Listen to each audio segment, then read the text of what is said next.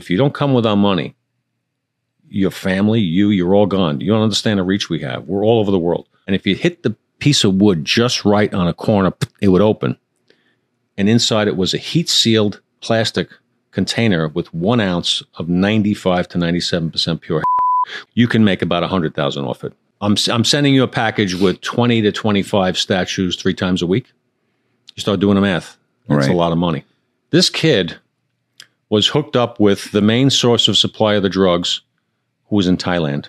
And he was the guy that was going to cooperate. And we get driven up to North Hong Kong, to near the China border, to a housing project. I'm unarmed. He's unarmed. Walk into the building, takes us up. On the way up, I tell Keith in the elevator, Keith, I got a kid at home and a pregnant wife. No matter what happens here, we're getting out of here.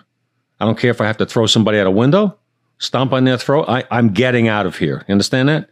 Went upstairs, turned the recorder on, rang the bell. Guy opens the door with a gun in his waistband. I was like, I'm fucked. I'm dead. I'm dead. I'm in the middle of nowhere. They're never going to find my body.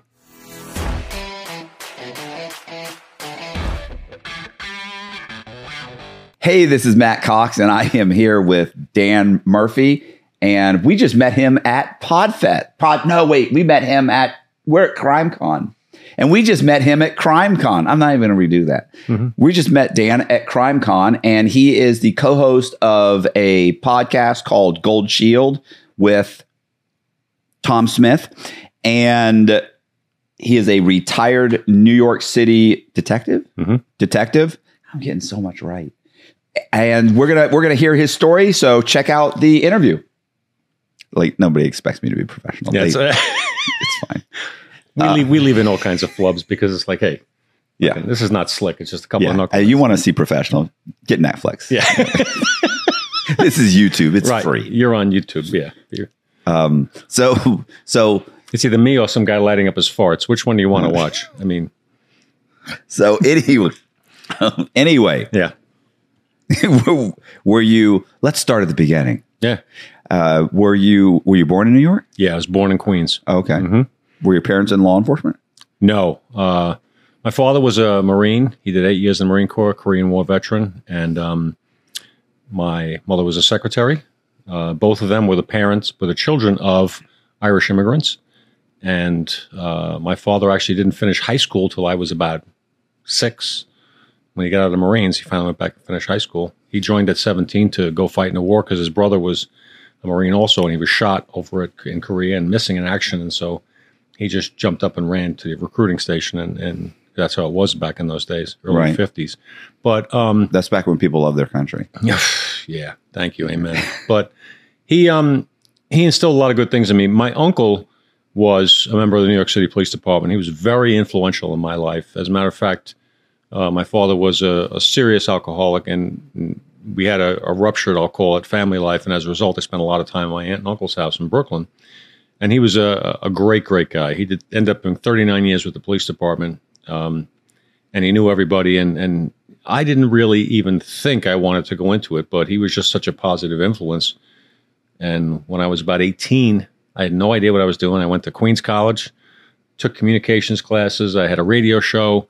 I thought that would be something fun to do. And you thought you had a radio? I mean, you had a radio show? I had a radio show in college. Oh, okay. Yeah, I was a DJ, played records, knucklehead, thinking I could be a broadcaster with this accent, right? How you's doing? The plural of you is yous in my neighborhood, so I was going to be on the radio. Yeah. Yeah, how's yous doing? This is a country station in Nebraska. Nice to meet you. Nobody was going to listen to me. I realized soon that my career in radio was going to go up and down and be done in an hour. So, I didn't know what I wanted to do. And I remember being at a family barbecue where my uncle said, why don't you take the police test? It's 1982. They're giving a test, and I was like, police test? I hadn't thought about it. I really didn't. I had no idea what I wanted to do. So I ended up taking a test, doing very well on it, got hired, and really liked it. It was fun. To me, it was an adventure. It was exciting. New York City in 1984, when I got hired, was, a city out of control. Right. Subways were a mess. Drugs everywhere. So to me, that was my adventure. It was excitement. I liked it. It was a lot of fun. Okay. Did you end up graduating college? Well, I finished high school, went to Queens College for a couple of years. I ended up getting hired from the police department when I was 21 before I finished. I ended up going back to get my degree. Okay. So you started as what, like just a patrolman? Yeah, that's how you all start. You do your 6 months in the academy and you learn all the basics, and then you come out. And I was assigned to what is now a trendy area: Bushwick, Williamsburg section, Greenpoint, and Brooklyn. You know, lofts are all worth money. But back in 1984, I can describe it as a heroin-infested shithole, if I'm allowed to say shithole on your podcast, because that's what it was. It was a dump. You walk down the street, you're stepping on the envelopes and then the glassines and the needles and stuff, and junkies hanging out like this in the hallway. It was just that kind of a place. Right. So I learned a lot very quickly. How long were you a patrolman?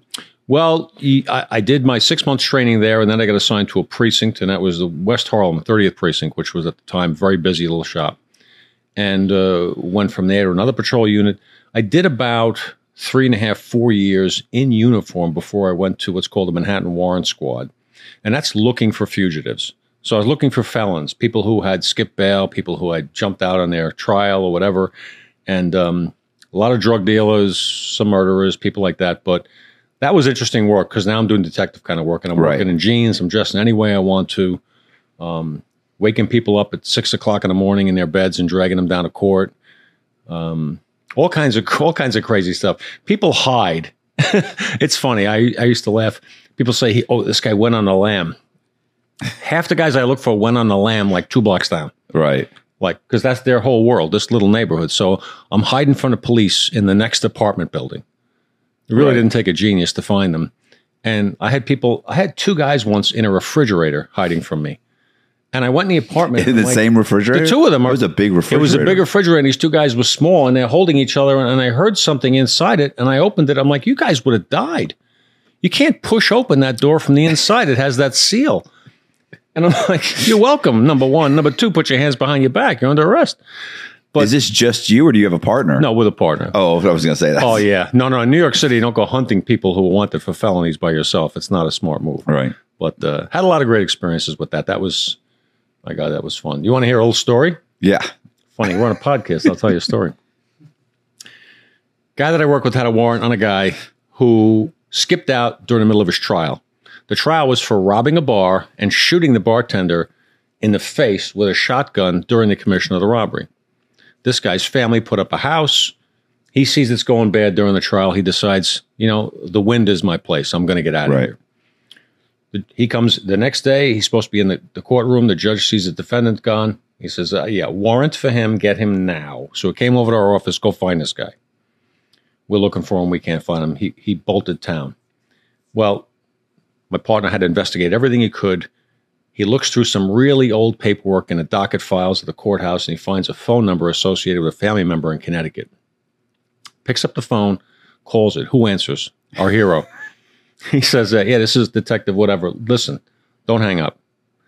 Here's what happened in the case. And he's what? Here's what happened in the case. The bartender, the witness, himself is now wanted. He bolted. He's not testifying. The judge is willing to get rid of this case if you'll come down and pay $250 fine for possession of the unlicensed shotgun on Monday morning at 9 o'clock with a money. You got to get a money order. You get a pen? He's writing all this stuff down. Monday morning comes. We think he's not coming. He's like, yeah, okay, be there, whatever. Monday morning comes. We had made an arrest at about 6:30, 7:30. We come down to the courthouse. We had a special office there. We bring our guy in, and there's a guy sitting there wearing a tuxedo. Our hero went and got his hair jerry curled, rented a tuxedo, and had green patent leather shoes on. He's sitting there waiting for us, and he's waving his money. I got my money order. What happened is during his trial, he was convicted in absentia and sentenced to 12.5 to 25 years. His lawyer couldn't get in touch with him because he didn't have a number, so he didn't know. So he believed our crap. Right. He went and got a money order and showed up for court. So we said, excuse me 1 second. We walked out in the hallway and pissed ourselves laughing. Right. Went back in and said, we'll just walk into the courtroom, no problem. So we took him back up to the courtroom, and he's like, this is good. We said, listen, it's procedure. We just have to put cuffs on you. Okay, no problem. Cuff him, bring him in the courtroom, give the court paperwork to the court officers, and said goodbye, and ran from the courthouse because the second he found out, I'm sure he lost his mind. Well, Your Honor, I have my $250 money order. I'm supposed to go free today. Judge, oh no. That's not what's happening. No, you owe the state 12 and a half to 25. Remanded. Get on a bus. You're going upstate. How could you be that stupid? Mike, I still marvel at, but people believe what they want to believe, right? They hear what they want to hear. We used to arrest people by appointment. You know what? Come in at 3:00 on Monday. I just need to interview you. I need to get a statement from you. I understand you're at the scene of this fight. Somebody said it was a robbery. You might be a witness. Maybe you can help me. I just want to close it out. If you come in, you should take 15 minutes of your time. Meanwhile, I got 3 people identifying the guy as doing the robbery, and I know he did it. Right. Okay, good. So what is he thinking when I'm on the phone with him? Well, if they really were going to arrest me, they would have come and got me. Right. Maybe I can get out of this. It's called hope. Right. Maybe I can bullshit my way out of this. I can walk out the door. Well, knucklehead walks in the door at 3:00. Sit him down. Thanks for coming in. I appreciate it. I understand you were at the scene. You saw this fight go down. Yeah, I was there. What happened? Yeah, this happened. That happened. Okay, great. Do me a favor. Come in this other room with me. Hold this piece of paper up in front of you with these other guys. I swear to God. And they're like, okay. They hold it up. They're in a lineup. And they're like, okay. And they get picked out. Do me a favor. Sit in the cell. Just sit in the cell for a minute. Close the cell door. Start typing up the arrest reports, and the guy looks at you. Excuse me. And the other prisoners that are sitting there, am I under arrest? They all start cracking up. No, we put innocent people in the cell. You just got identified in the lineup. You put yourself at the scene, which is all I needed you to do. And now you're under arrest. That's how it works. Man, you tricked me. Yeah, I did. I'm allowed to. Yeah, I was going to say, I love it's the cops. They can't lie to you. What? Oh, yeah. Like if you're buying drugs off somebody in a narcotic situation. You have to tell me if you're a police officer. No, I'm not. Okay, we're good. Yeah, we're good. It's let them believe that. It's funny. Right. I used to call them one-celled organisms. We had a lot of funny times with people who were so stupid. Thank God they're stupid, because honestly, it was easier to get the stupid ones, but it made for good laughs. We used to ask them questions like, we'll do an IQ test, writing out the arrest report. IQ test, yeah. Name 3 presidents. I probably had 5 people in my whole career that could name 3 presidents. Washington, Lincoln, and that other guy. Well, that guy we got now, they wouldn't know it. It's because they're street people. They're very smart in what they do, but they don't know anything about the real world. Did you ever see that guy that goes to New York City and he does TikToks, and he stops random people and he's like, "Hey, can how many states are there?" Yeah, and they're like, "Man, I'm not good with that." And they're like, "Okay, well, just guess," and they'll be like, 30, and he's like, "Right." Well, there are 30, but there's 20 more. Partially right. Yeah. They just this one after another. Right. Can you tell me what country the Great Wall of China is in? Man, I don't know. Oh, Great Wall of China. I don't. And they'll say Great Wall of China. I don't know. It's like, so, or who's the what or who who is the Queen of England? And they're like, I don't know. Yeah. What queen is she the country of? Yeah. I don't know. You can't make it up. I had a lot of fun with them. And one of the best questions was when we asked everybody, which is this. Get ready now. What's closer, Europe or the moon? And remember, you can see the moon. Right. Yeah. It's got to be the moon. Yeah, I can't see Europe. I can't see Europe from here. Yeah. Oh, my God. Had a lot of fun with them. So, yeah, I worked in a warrant squad. That was fun. Learned how to do a lot of things like that. And then I went to narcotics. Now, 1989, I'm working in Brooklyn North, which is the upper half of Brooklyn, which is Bed-Stuy, Bushwick, Williamsburg, Brownsville, East New York. Tough territory, Crown Heights. A lot of shootings, a lot of guns. It was probably the most homicide-ridden stretch of territory in America by far at that time. And so we did a lot of undercover buy and bust scenarios, a lot of cases, a lot of search warrants, dealt with informants. And I really, really saw the drug problem more there than I ever did in any other place I worked, because I was entrenched in it, at how pervasive drugs were and what they were doing in the late 80s. Crack had destroyed the fabric of most of New York City's neighborhoods. Heroin was making a comeback in many ways. It was crazy times, crazy times. Was not uncommon. You're riding around, you hear shots going off. Not uncommon at all. Right. And you don't even know where they're coming from, so you don't go crazy. Well, how long did you work that job before you were transferred? I was a couple of years in narcotics, so 2 years in narcotics, and then I went to a unit called OCID, the Organized Crime Investigation Division. And this is a more thinking man's game. Is that something you wanted to do? Like, or they just come to you, or do you apply? No. You had to apply and put in for it, and it was not easy to get into. And I had some cases and things. I had actually helped catch Puerto Rico's most wanted fugitive, who was a cop killer, who was killing people all throughout Bushwick. I got an informant that gave him up, and we lured him in. So that helped me, and I ended up getting assigned there. It was a prestigious place to work. It was looked up to. And part of that assignment, part of that unit was mafia cases, mafia crime families. The other part of it was a task force, was the task force with the DEA, which I was in. So I started working on Southeast Asian heroin cases, and I knew nothing about that, so it was a big education. Yeah, looking like me. Right. Yeah, I'm a natural to work Asian cases. But it was fascinating. I learned a lot there, and that's where I started my first federal RICO case, which branched. It became a drug case that branched into a RICO case. And that was something we had chatted about earlier. This is a 2.5-year investigation that was an eye-opener for me. And it started with street-level stuff, guys getting popped. We were out there. Our mission is find Southeast Asian heroin, the best heroin in the world, 95, 97% pure. They call it China White. Number 4, they call it over there. And it's sold in units as opposed to kilos, and it's more expensive, and you can step on it many more times. And it just was not as easy to find as your traditional run-of-the-mill heroin and coke and stuff like that. So we were trying to find direct sources of supply. That's what the DEA works on. So I started talking to some people, letting people in the police department know, hey, detectives, I know this is what I'm looking for. If you get any trace of this, let me know.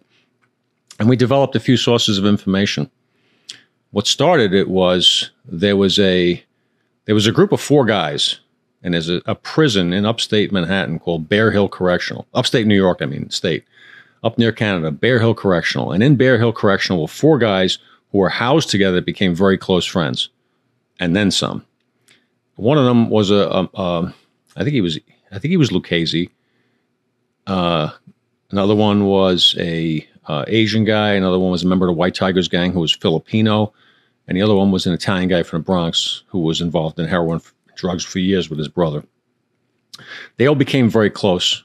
The Asian guy, upon his release, was going to be deported back over to Asia. So he told his 3 good friends, I'm going to make you all rich. When I get out of here, I'm going back and I have a global contact. I'm going to be working in a Thailand-based global heroin operation, and I'm going to be sending you guys packages with the best stuff in the world. And he did. He was sending them in the mail, these boxes with these beautiful wooden statues in them, very light balsa wood, painted, everything. And if you hit the piece of wood just right on a corner, it would open. And inside it was a heat-sealed plastic container with 1 ounce of 95 to 97% pure heroin, which at the time, if I'm a dealer, I sell you that 1 ounce, it was $7,000. Okay. You can make about $100,000 off it when you step on it and cut it up. Right. So I'm sending you a package with 20 to 25 statues 3 times a week. You start doing the math. That's a lot of money. So we tapped into this, and it ended up taking us. A couple of these guys cooperated. Some of the craziness. How do you track that down? This is a guy. You're saying that he's mailing it back. They're cutting it up. They're distributing it. I'm like, do you end up catching a low-level drug dealer, and then you get him to give you the guy above him? Here's what happened, actually. A member of the narcotics division in the Bronx had an informant who turned them on to a guy who was receiving heroin in the mail. He said, this guy I know from my neighborhood. All right, great. They deal with the U.S. Postal Inspection Service, and they do what's called a mail cover. This guy's address is such and such. Any packages that come here, take a look at. Well, U.S. Customs and the U.S. Postal Inspectors can open any package they want and check it out. So they checked out a package. Sure enough, had a lot of stuff in it, and they did what's called a controlled delivery. Postal inspector pretends to be a postal carrier, knocks on the door. Hey, you waiting for this package? Yeah, great. Sign here. And you get what's called an anticipatory search warrant, which means I'm anticipating when he gets this package, he's going to open it up in a minute or two, and we were allowed to hit. If he accepts the package, we can hit the warrant. Right. So this one knucklehead accepted the package. They hit the warrant. They grabbed him. It turned out to be Asian heroin. They gave us a call. Now this guy cooperates because he's looking at the rest of his life in prison. Right. And so he comes in and he cooperates, and he is a character, to say the least. He thinks he's a big-time mobster, but in reality, he's kind of a wimp. He tried lying to us a couple of times. That doesn't work in federal court. And he lived a very interesting lifestyle. I'll just leave it at that. But we ended up then getting the Italian guy who was related to Lucchese's, who was funny as hell. A little bit about Mikey. I won't say his last name. He's probably dead. Mikey, when we grabbed him, he took off from us, and we had to chase him in the car. And when we finally get him out of the car, he fights. So we throw him down on the ground, and we cuff him and stuff. And he's like, "What's with the guerrilla tactics? Why didn't you just call my lawyer? I would have come in like a gentleman." You're a knucklehead.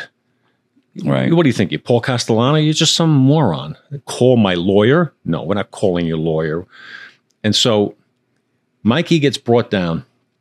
I interview Mikey, and I tell him, you're looking at the rest of your life in prison. I don't give a damn. I don't give nobody up. I'm the last fucking Viking. I don't cooperate with nobody. He's got that rough, gravelly voice. He's a steroid guy. But he's a heroin user, too. And he's crazy. So we're sitting with him. Okay. FBI wants to talk to him because they want to know about, do you want to cooperate and help yourself? Tell about your family? Fuck you. All this kind of stuff. Tough guy. Well, at one point, I'm sitting with Mikey, and it turns out the other informants had given us quite a bit of information about Mikey.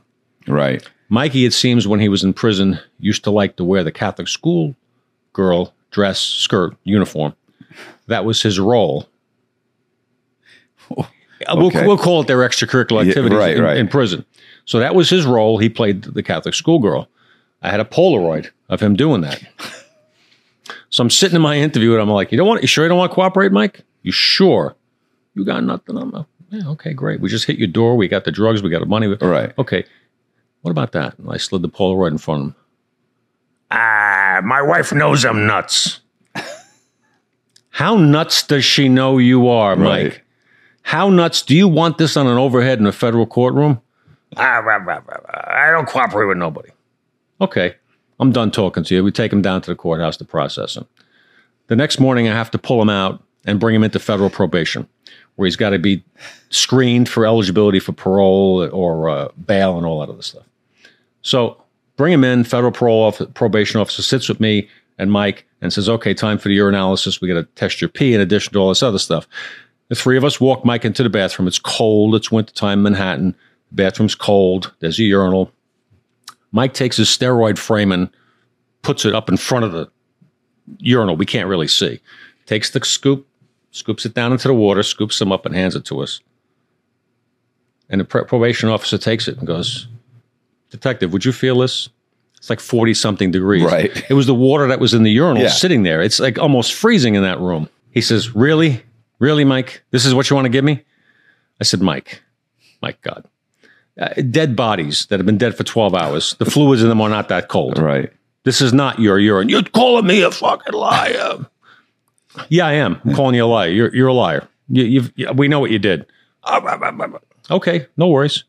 Probation officer takes it, tests it, gets his report, goes into the courtroom. Mike's standing in front of the judge.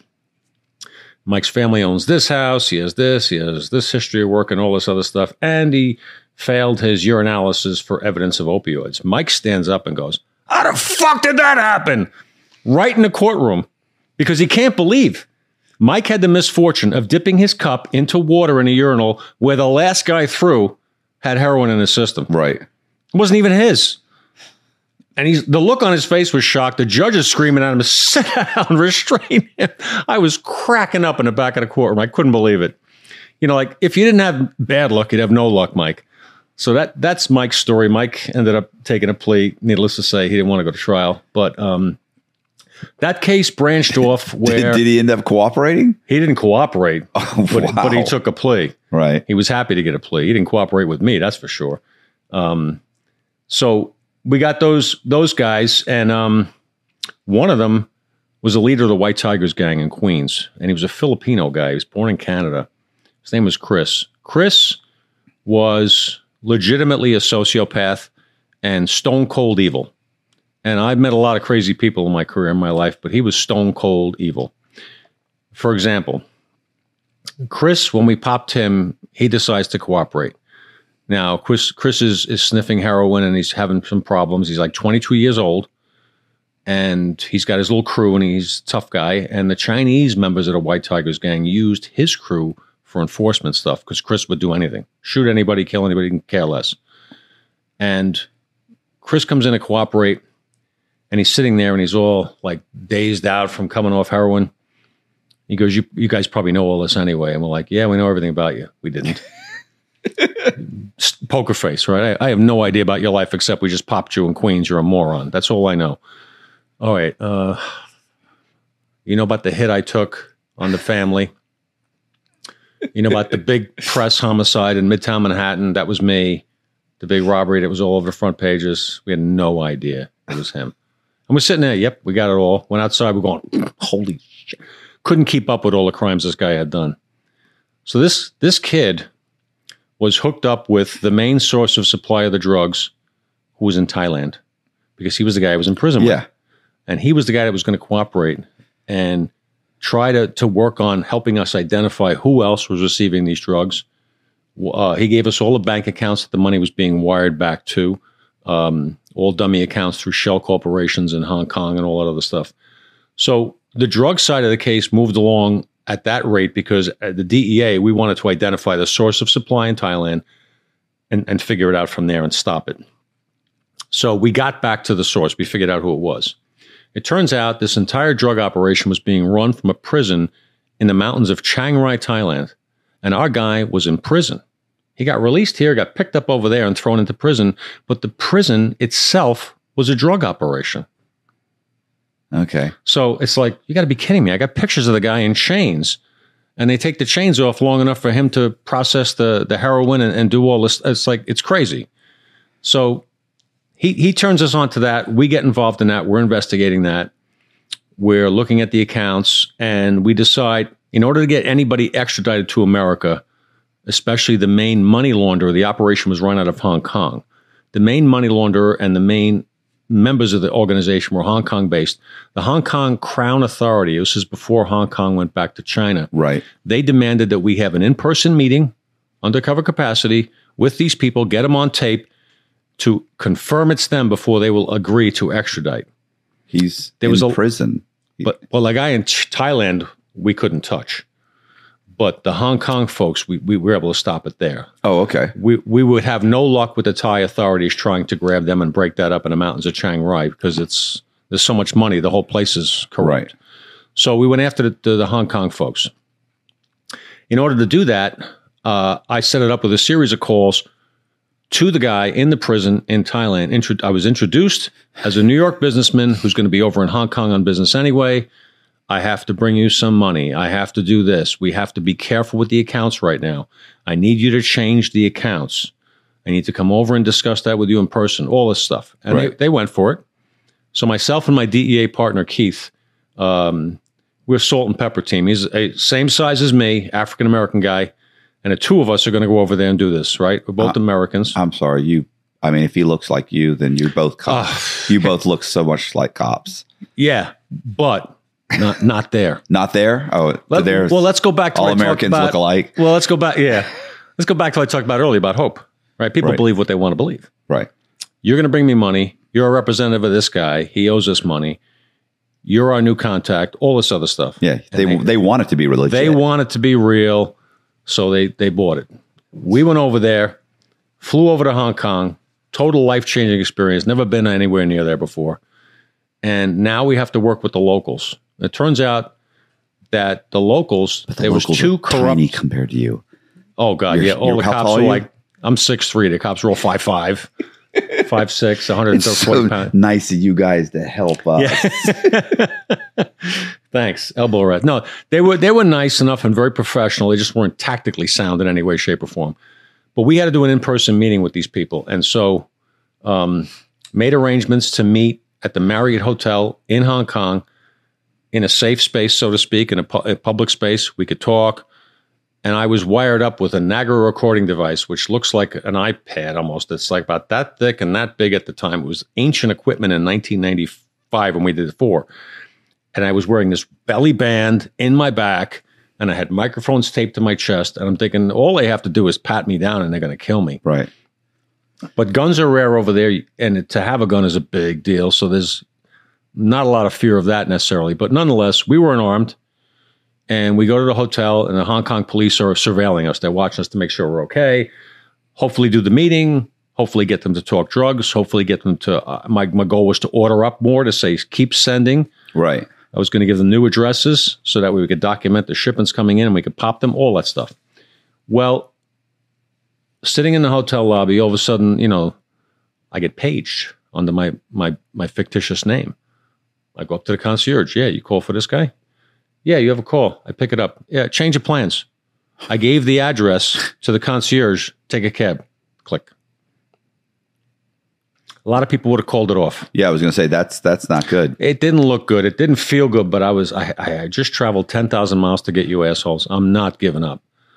So I didn't want to talk to the Hong Kong cops that were surveilling us for fear we were being watched. Right. So Keith and I went outside, got in a cab, and hoped that they would take the hint. Follow us. We're going someplace. This is before cell phones. I couldn't pick up a cell phone and call them. So we get out, we get into a cab, and we get driven up to North Hong Kong, to near the China border, to a housing project. Okay, I'm unarmed, he's unarmed, and we look around, we don't see anybody. This is the building. Let's go in. I'm like, I come this far, I'm doing it. Walk into the building, ring the elevator, takes us up. On the way up, I tell Keith in the elevator, Keith, I got a kid at home and a pregnant wife. No matter what happens here, we're getting out of here. I don't care if I have to throw somebody out a window, stomp on their throat. I'm getting out of here. You understand that? Have the same mentality. So if this goes bad, we're living. That's it. Have that in your mind. He's like, agreed. So we're like, good. We shook on it, went upstairs, turned the recorder on, rang the bell. Guy opens the door with a gun in his waistband. I was like, I'm fucked. I'm dead. I'm dead. I'm in the middle of nowhere. They're never going to find my body. And do you have any idea that whether the Hong Kong police have followed you? They didn't. Found that out later. They didn't. No. So we're there by ourselves. They're just sitting there watching you guys leave. I guess they're going to lunch. We'll stay here. Yeah. We'll wait for them to come back. No worries. So, when they were checking out for the tactical operation, they were assigning several of them 5-shot Smith & Wesson revolvers and giving them 5 bullets and telling them I have to bring it back at the end of the operation. These were not cops in a sense that you think. Right. So these guys they're lost. We go in, meet with the main woman who's in charge of the whole operation. During the course of probably a 45-minute conversation, she talked herself into federal prison in Manhattan. She gave me handwriting samples, all the new account numbers and information. She talked about the drugs. Everything went like clockwork. But the second we sit down and start talking to her, she had a dog the size of a racehorse that comes over and is standing right in my face, looking at me, growling. I'm thinking, I was afraid of guns, and now I'm afraid this dog is going to bite my head off. Right. I'm sitting there going, oh, my God, can I just get out of here? Sweating bullets, shook hands, thank you, great, we'll talk, bada bing, out in the hallway, took the elevator down, come out, there's no cab waiting for us. We have to figure out how to get a cab. There's no cops waiting for us. So we finally get a cab. We walk to a business, tell a guy we need, points to a wall, number we call, guy comes, takes us back to the Royal Hong Kong Police Narcotics Bureau offices, and we walk in and go, how's everybody doing? They're like, oh, you're back. Yeah. Yeah. Everybody have a nice afternoon? Where the fuck were you guys? Right. You left us. Where were you? Oh, we didn't know where you were going. Well, if you don't know the answer to something, wouldn't it behoove you to attempt to find out? Right. How would one find out where we're going? Follow us. Yes. Right. 101. They didn't do it. But we got the tape. We got the evidence. We played the tape. Went to court with it in Hong Kong. Everybody got arrested the next day. It was very interesting. Very interesting. Do they deport them back? They got extradited to America, which is a process where the U.S. Marshals fly over and fly back with them in cuffs.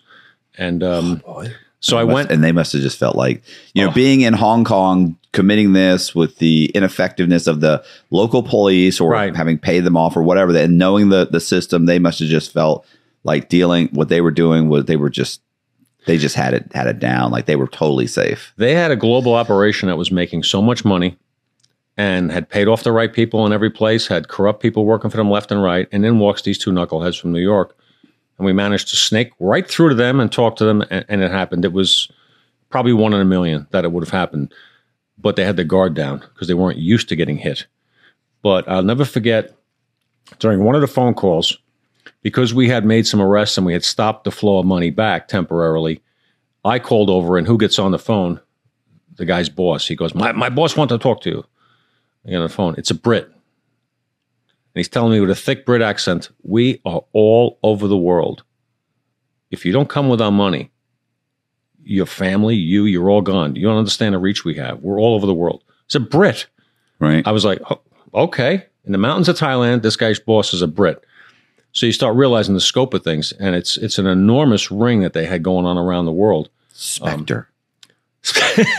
We had just tapped into our little piece of it, but it was a heck of an experience. I mean, I think we drank so much that night as a way of saying, thank God that's over. It was a lot of fun. But yeah. So what they get? How many people were grabbed completely, and what were some of the sentences? I'm sure you can't remember all of them. Yeah, well, no, that was as I said, it was a two-pronged case. The one piece of it was the global narcotics piece. And the second piece of it was the White Tigers gang in New York, which we did a federal RICO on. Now, that specific branch of the gang had done a Park Avenue and 46th Street right under the Pan Am building, brazen, rush hour, daylight robbery murder, where they robbed a jeweler from Chinatown, transporting money and jewels up to his 47th Street location. Made big press. We had the contract murder in Brooklyn of a husband, wife, and year-old baby that my informant took. And when he told me about it, he could have been eating a sandwich like it was nothing. He's a total sociopath. He killed all three himself. He took a hit. He killed the husband. He took the hit, $7,000 a body. He took the hit, shot and killed the husband 5 times in the face, knocked his head through the window. The wife was in bed. She gets up. He shoots her just above the heart, but she lived. But she was passed out. He thought she was dead. And then he's frantically searching the apartment for the baby. But the brother, it was the girl's brother who hired him to do it because they wanted the apartment to use as a mahjong apartment to make money. And the family who owned the building was letting the daughter live there because she was brand new, young baby. They're working hard. He's like, Dad's dying. I'm going to be the new boss in the family. I want you out. She's like, I'm not leaving. Oh, yeah, you are. So he hired my guy. My guy went over and did this. And the baby wasn't there because he turned the heat off to try to get them to leave. Now, my guy cooperates and gives me the guy that hired him. The guy that hired him, the only evidence we have was my guy. Right. Because this is a 4-year-old homicide. We had the detective in the squad was shocked when I told him we were solving it because he worked his ass and he really felt bad for the family. But we went to... I went to the U.S. Attorney's office, and she's like, let's just indict him. And because we have enough evidence to indict him, let's see what happens. Let's see who else cooperates. Let's see what else we can generate on this case. Because he's just, you hired somebody to kill your own family. It's horrible. And a baby. Took a contract on a baby. So we go, I lock him up. I bring him in. He's not cooperating. He's acting like he doesn't know what I'm talking about. My guy who's cooperating is now in what they call a rubber room, a psych room in the federal prison system down in North Carolina, lighting his genitals on fire and screaming about Jesus and the apocalypse. He's lost his mind. He's nuts. He's no good to me as a witness. I was going to say, he's not going to make a good witness. No. Little less than credible. So all this guy has to do is say, I don't know what you're talking about. Right. And eventually the case will go away. Right. However, right before Christmas, the U.S. Attorney's Office decides to give out Christmas presents, which is pleas. Let's give out a plea in this case, and clear the calendar, so to speak. So I'm sitting in the office with her, and she calls up the attorney for this guy that ordered the hit. You know what? Your client sickens me, but let's talk plea. Okay. So we got him to agree to 15 years. And the U.S. attorney says, are you happy with 15 years? I said, I'll take anything. This guy's disgusting, but I don't got anything else. Right. He's willing to admit he did it. I know he did it, but he's willing to, it's not the wrong guy. It's the right guy, but let's work with him. So he says, I will not admit in a courtroom to taking the contract. I will admit to hiring these guys to go and scare my sister, but not kill her. Okay. I said, I don't give a damn what you admit to. As long as you admit that you were involved in it, you're the guy that contracted them to go there, whatever. To be honest, let's face it, it doesn't matter. If I hire you to go scare my sister and you murder her, you're still you're on the hook for that. Yeah, you're done. Yeah, you're exactly. You're on the hook for the murder.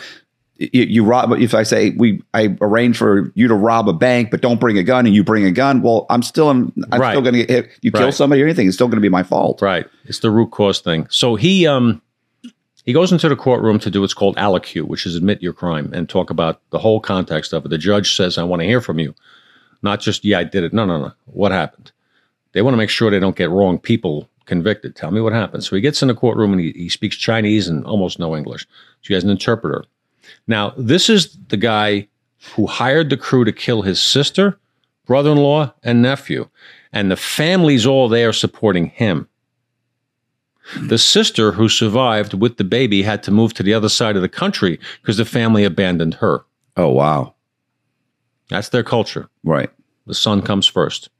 So he's in the courtroom with his pregnant wife, his parents. They're all sitting there. He's agreeing to 15 years. He gets up and he begins his allocution. And it goes through the interpreter. He speaks in Chinese. The interpreter says what he said.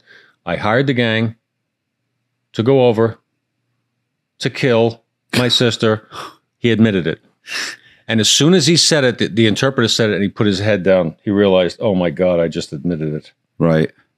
His wife erupts in the courtroom in the front row. She's like 8 months pregnant. She's screaming at him in Chinese. She grabs her stomach and rolls down to the floor. We had to call an ambulance. It was a scene. It was crazy. But I thought to myself, sometimes there is justice. I mean, this guy, he admitted it. Everything he didn't want to say. It's the classic tale. Do not say this. Do whatever you do. Don't say. You say it. That's how we're wired as people. But I that was satisfying. I was like, okay, all right. I feel better that he did it, and I feel better that he admitted it. And now I can feel good about that case. I know I got the right guy, and a little bit of justice was done. What happened to the shooter? Well, how much time did he get? He entered the witness security program, WITSEC. He cooperated, and I have no idea where in the world he is. Once he gets moved into that, it's a change your name, move you, and I have no more contact. I didn't want any more contact anyway. I just hope I never meet up with him again. He's crazy. He's legitimately crazy. So what happened with the people that were extradited from Hong Kong? What did they get? I didn't stay on top of the case. I know at least one of them cooperated, maybe more. And after that, I lost contact with it because the DEA was very concerned about the widespread organization, So they're going to make every effort to get these people to cooperate. Right. I forgot what the sentences were, but the rest of the White Tiger crew that was involved with my cooperator, they were all his guys that were involved in shootings and robberies and all this other stuff. They all got like 50 years, life without possibility, federal RICO. When you throw that RICO charge on somebody with violence, it's life. You're never getting out. So I'm going to tell you a story that you'll find funny. I know Colby's heard this, and we had this guy on. His name was Juan Carlos. Juan Sanchez. Juan Carlos Sanchez. I think is like such a. It might as well be like John Smith. Yeah.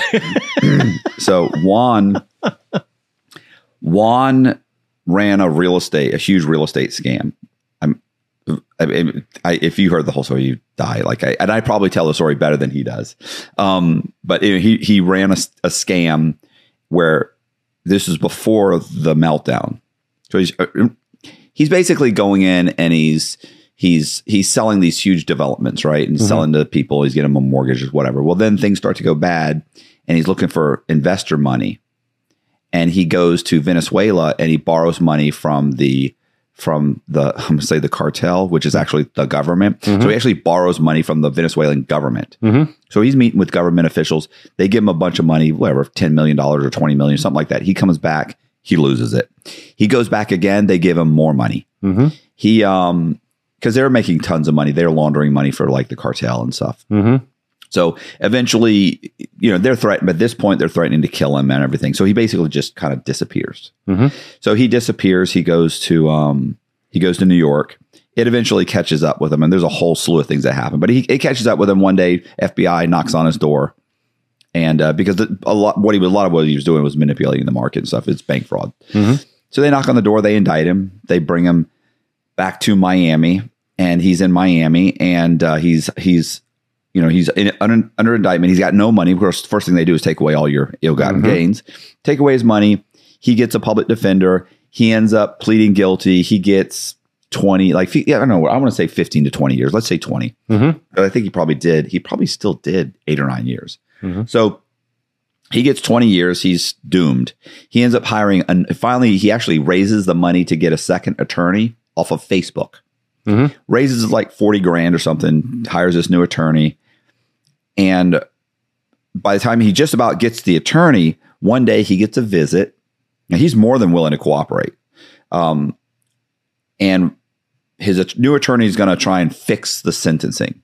And it's federal. One day he gets a couple of FBI. He says they said they were FBI, but his attorney saying he thinks they may have been CIA. Whatever. Point is that they show up, they sit down with him, and they say, "We looked through your cell phone. Do you know this guy? Like, you have a cell phone number for this guy. This is basically like the attorney general of Venezuela. Like, he's like a cabinet member or whatever. Like, he's high up. He's like, oh yeah. I met that guy. And he's like, he's one of the guys that gave me the money. They gave me a bunch of money. He's like, right. They're like, well, we indicted him. He's been indicted 3 years ago. Yeah. And he's like, right. Well, why don't you get him? He's like, well, he's in Venezuela. We can't get him to come here. He goes, and he said, obviously he's not going to come here. And he went, well, I could get him to come here. And he goes, they go, no, he wouldn't come here. I mean, he knows they kind of know we've looked into them. Like, he probably knows he's indicted. He goes, no, he'll come here. He wants them to go to Disney World. And they go, what are you talking about? He said, yeah. He said, because like a year or two, like 2 years ago, before I kind of went to New York and tried to hide from you guys, he said a year before, so a couple years ago, he contacted me. And they were asking me to do all kinds of favors for them because I'd lost all their money. Like, in between the phone calls where they said they were going to kill me and my entire family, they would periodically ask me to go buy an SUV and try and get it shipped there. You know, he said, so one of the things he did one time was he said, my family, my kids, my wife and kids, they want to go to Disney World. He said, I need you to get me to come in. And he said, the way it works is like, I could do that, but I needed to get him approved. And I had to say that I was like an owner of a company that he was coming to possibly work for and bring him and his family in. He said, I told him I can open a corporation, but it would be a new corporation and they might have an issue with that. And so you may not get the visa. And he said, try. He said, well, I did try. And it turns out that the local U.S. embassy down there, like, denied his visa. He goes, so if you guys have the embassy write a letter from the embassy saying that they made a mistake and his visa is approved, he'll fly in. And they went, he can't be that stupid. Oh, yeah. And he said, I remember Juan goes, listen, you don't get to be at the level he's at in Venezuela because you're bright. He goes, it's because you're brutal. He goes, and he's stupid and brutal. He will come. He's a thug. Yeah. And he said he thinks he's untouchable. And so they were like, okay. Juan ends up going to jail, goes to prison. And one day one of them gets a newspaper article. Somebody's getting like the Miami Herald. And like this guy's on the front page, like Miami Herald. They mailed him the letter saying your visa's approved. A week later, he and his family show up at Miami International Airport. Like, they're wearing like Disney World shirts and the kids have on like little Mickey Mouse ears. They arrest him in the airport. Hysterical. As he flies in.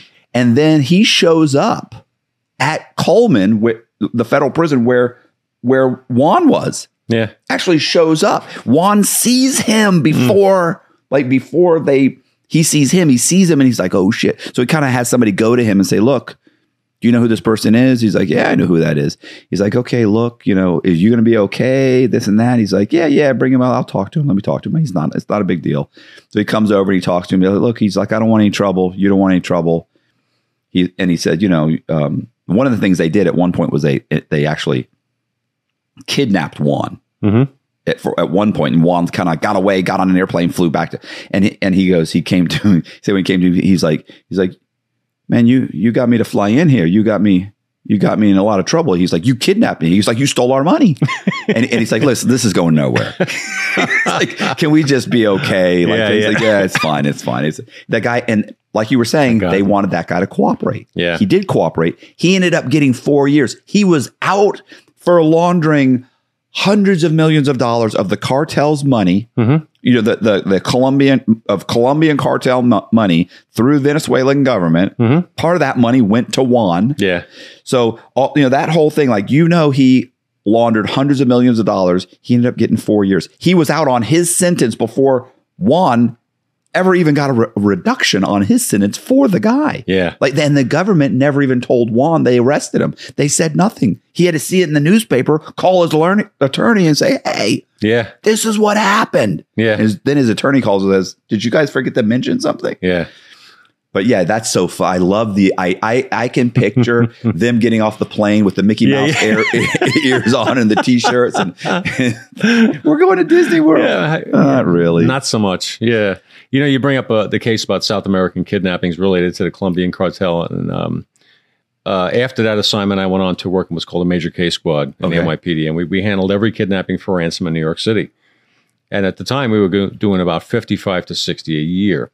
And the majority of those were alien smuggling, Asian-related alien smuggling. It became a big thing. It was part of their MO. They make money. I worked a lot of them. But I also worked some Cali cartel drug kidnappings.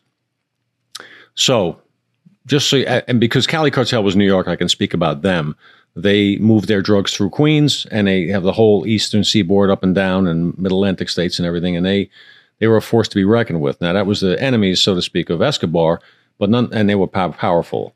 So when they, as an organization, bring you in to do anything for them, they know everything about you. They were the biggest cash business in the world. So they have phenomenal investigators. They have enforcement wings.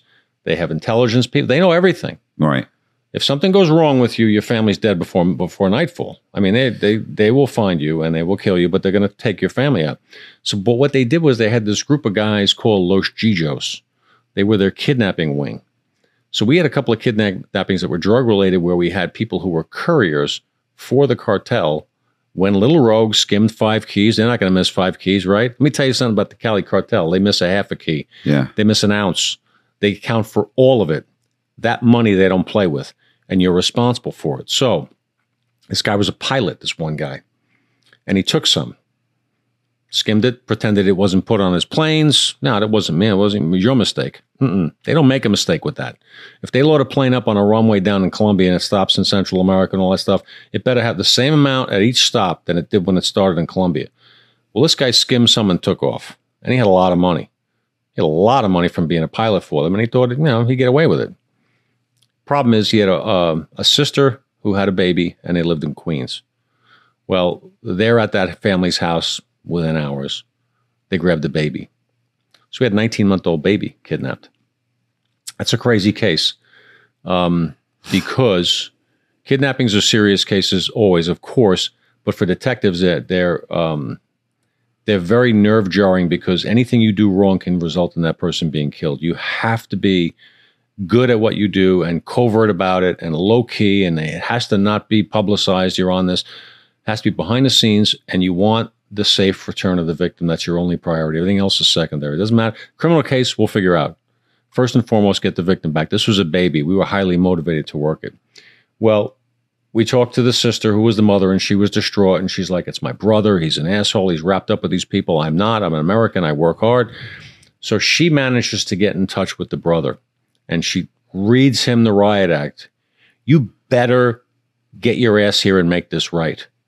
So what they were demanding was that he show up with the drugs, right, and extra money, and they'll let him live. They weren't going to let him live. They're going to kill him.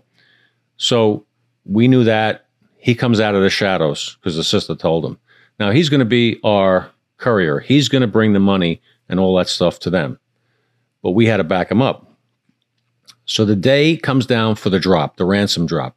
It's about 95 degrees with high humidity in Queens that day. He admits to you that he took the money. Oh, yeah. It's obvious that he took it, but he knows we're not looking at him. If we don't not give the money. Sorry. Yeah, the drug. We don't. He knows. I don't give a crap about that. That's not my deal. My deal is getting your nephew back home to your sister. Right. I don't care about your world and drugs. Let the DEA care about that at that point. I was working different stuff. So he had, yeah, we'll do it. So we had him out in the street, dummy rolls of money, dummy rolls of drugs. Also, he could flash it so we would know who we're looking at. We had surveillance everywhere. We had cars everywhere. Me and my partner are sitting in a car. We're in a pair of jeans, a T-shirt, bulletproof vest, a gun, pair of sneakers. Hot day. We might be fighting with people, running and chasing them. And I'm in a car that has no air conditioning.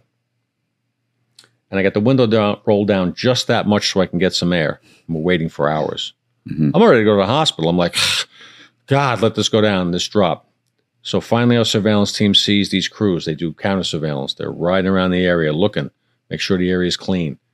We were in the most nondescript vehicles. We had people in the bodega. We had people who blended. We had undercovers from narcotics. We had the neighborhood watched, but you wouldn't have known it. And you couldn't have known it because these guys, if they raised up, they would have killed the baby.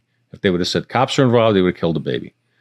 So finally, after several cars go around, the car comes. There's 5 guys in the car, 2 in the front seat, 3 in the back. The guy sitting on the bump in the back is holding the baby with a .45. And this is in New York City in plain sight. Like a Tuesday afternoon at 2 o'clock on a hot summer day, right by Flushing Meadow Park in Queens. That's fucking insane. So our lookouts are looking and saying, okay, this car is suspicious. Okay, we see a baby. It's the baby. It's in the car. It's doing this. The car pulls up by our guy who gives us the signal, whatever signal it was, that this is the car. That's my nephew. And we know if we give it too much time, they're just going to kill him. Right. We know they're going to kill him.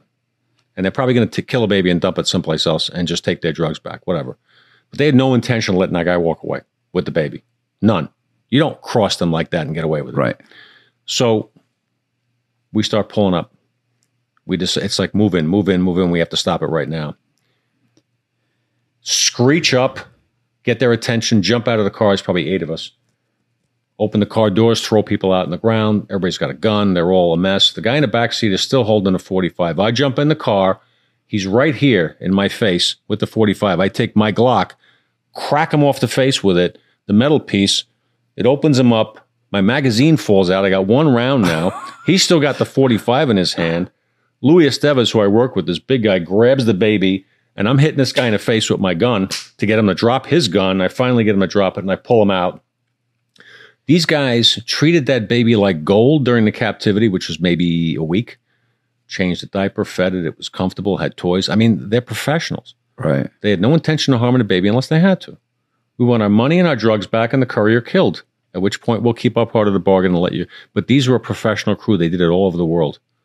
And that's how they do it. And I was blown away by the professionalism of them. They were just, we have a playbook. This is how we work.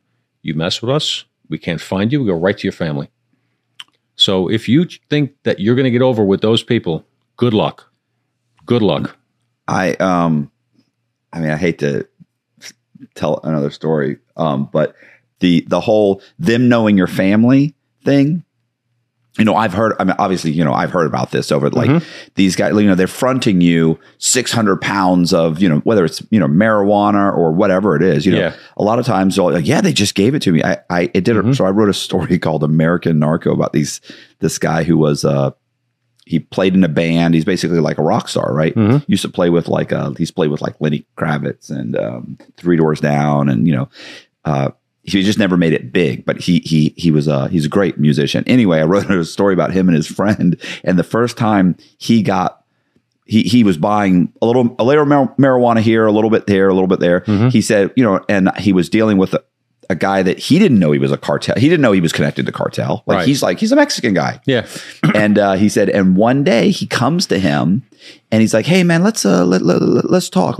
Oh, okay. He said, we go, and he said, look, I want to front you some, more, like 500-600 pounds. He's like, oh wow. Cause he had been buying like a couple hundred pounds. He's like, he gotten up to that. He's like, we want to front you some stuff. He said, oh, did you live around here? He's like, yeah, I live right down the street. He's like, let's go by your place. And he's like, oh, cool. He said, he's real friendly. Mm-hmm. This guy is very he's real friendly. We went by my house. We had a couple of drinks. We had this. I told him I grew up in the area. My parents live in the area. He goes, where do your parents live? He's like, oh, they live around. He goes, we drive by my parents' house. And as we're talking, and I'm sitting there, I'm writing my notes, and I'm like, do you realize at this time what's happening? So he's like, no, like he's funny because he made a joke with me one time. He's like, like, I mean, do you have good, you pay your bills? You like, they want me to ask you some questions. Like, you pay your bills, right? Like, you have good credit. He's like, yeah, I got perfect credit. I got a house. I got a mortgage. He's like, okay, we just had to ask some questions. Do you live around here? Where was your house? He's like, yeah, he is. Can you believe that? He asked me, like, what's my credit? Yeah. And I sat there and I thought, you have no idea what's happening. It's funny. At the end of that story, one of their contacts, as they get up through the chain, they're dealing with this guy, Apples. You've ever heard, they have nicknames, right? Like, you have a big head, they call you Apples. Right. So his contact, Apples got, at some point, he gets busted and loses a couple $1,000 of coke and goes to prison. The cartel kills both of Apple's brothers who are in Mexico. They just never find their bodies. Because they are normal guys. One works at like a t-shirt factory. One guy works at, in a retail store, just normal people. Just one day they just go and this guy gets off work. They pick him up. Yeah. The other one gets off work a couple hours later. They pick him up. I don't know if they found their bodies in the desert or I forget. I have to check the thing, but I think he said they dropped the bodies off in the desert or something. But I think they were just never found again. They was whatever. They're gone. But yeah, it's people.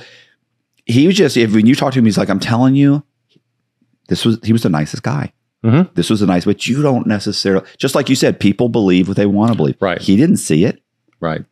And you don't realize till suddenly you get busted or somebody gets busted. And now I owe them $50,000. Right. Now, I also know of times when things have been seized and guys, but it's clear the DEA got this and they go and you were responsible for it. And you go and the cartel says, we're going to let you work it off.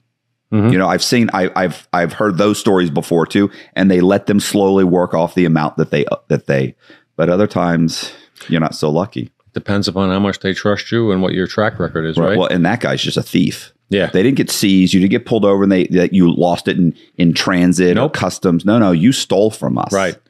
Well, crime tends to attract criminals, right? And I've heard that. It's fun. No honor among thieves, right? If you're going to be in a drug gang, there's always a reason why you opted for that lifestyle. And it's generally not because you're the most honorable person in the world. And some people are, but there's a lot of people who aren't. And as a result of that, these organizations, whether it be mafia, whether it be Colombian cartels, Mexican cartels, they have an infrastructure built up to deal with people who play games, and they have strict internal discipline. I was involved in a federal RICO case when I was a detective of a group called the Poison Clan. The Poison Clan was a Jamaica, Southwest Indies group out of East New York, Brooklyn, run by the Beckford brothers, Dean and Devin, who are both, say hello to Florence Supermax facility right now. These guys were responsible for 27 homicides in Brooklyn and 8 in Richmond, Virginia, where they were just starting. Most of it was internal discipline, and it was strict. This is how we do things, period. You deviate left or right, they have no problem killing you. It does a couple of things. It ensures quality control among the crew, right? For lack of a better term. It also ensures loyalty. And it makes sure that everybody understands that there are repercussions, that you don't have a second chance. You cannot do this twice.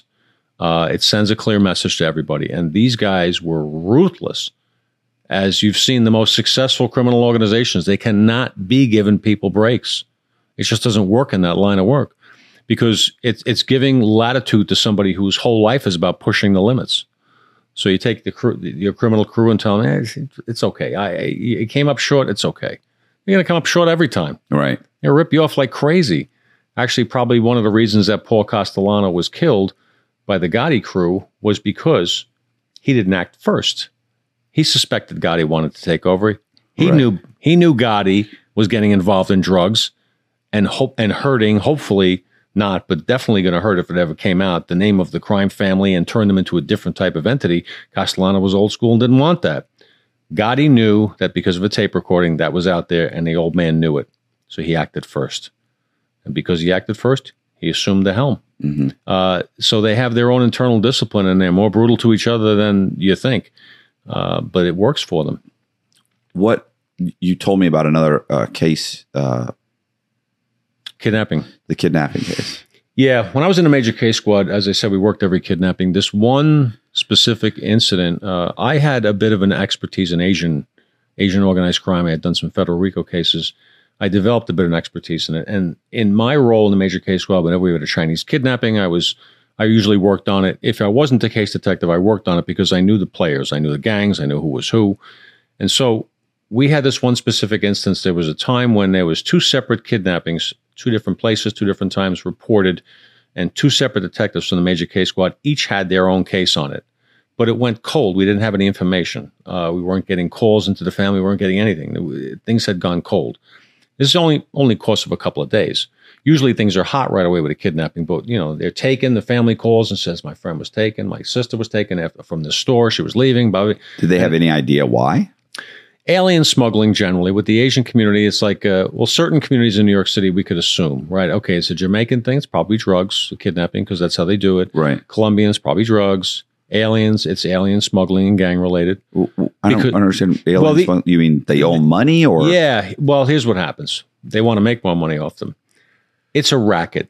It's all a racket. These people at the time, Fujian province was the poorest province of China. They were having people brought over to America to get out of that life, and they were willing to endure months in the hull of a ship. They were willing to endure whatever it took to get to America. But to get passage, they had to work through what's called a snakehead. Snakehead's the guy that organizes the whole thing. Now, the price for you to get your new life in America was always $38,000. Now, they love the number 8. That's a good luck number to them. $38,000 somehow paid. Some up front, some worked off as an indentured servitude thing. You're going to work 16 hours a day in the back of a restaurant, 7 days a week. And at the end of everything, we keep everything except $50 and you sleep on a cot until you're paid off. Or, 16-year-old girl, yeah, she's going to work in a restaurant, right to the brothel. Right. And she's got to do 500 guys to work off her time. And then it becomes $750. I mean, they never get out of it. They really do destroy their own people by doing this to them. And it's their own people, the snakeheads. But they come over here out of desperation.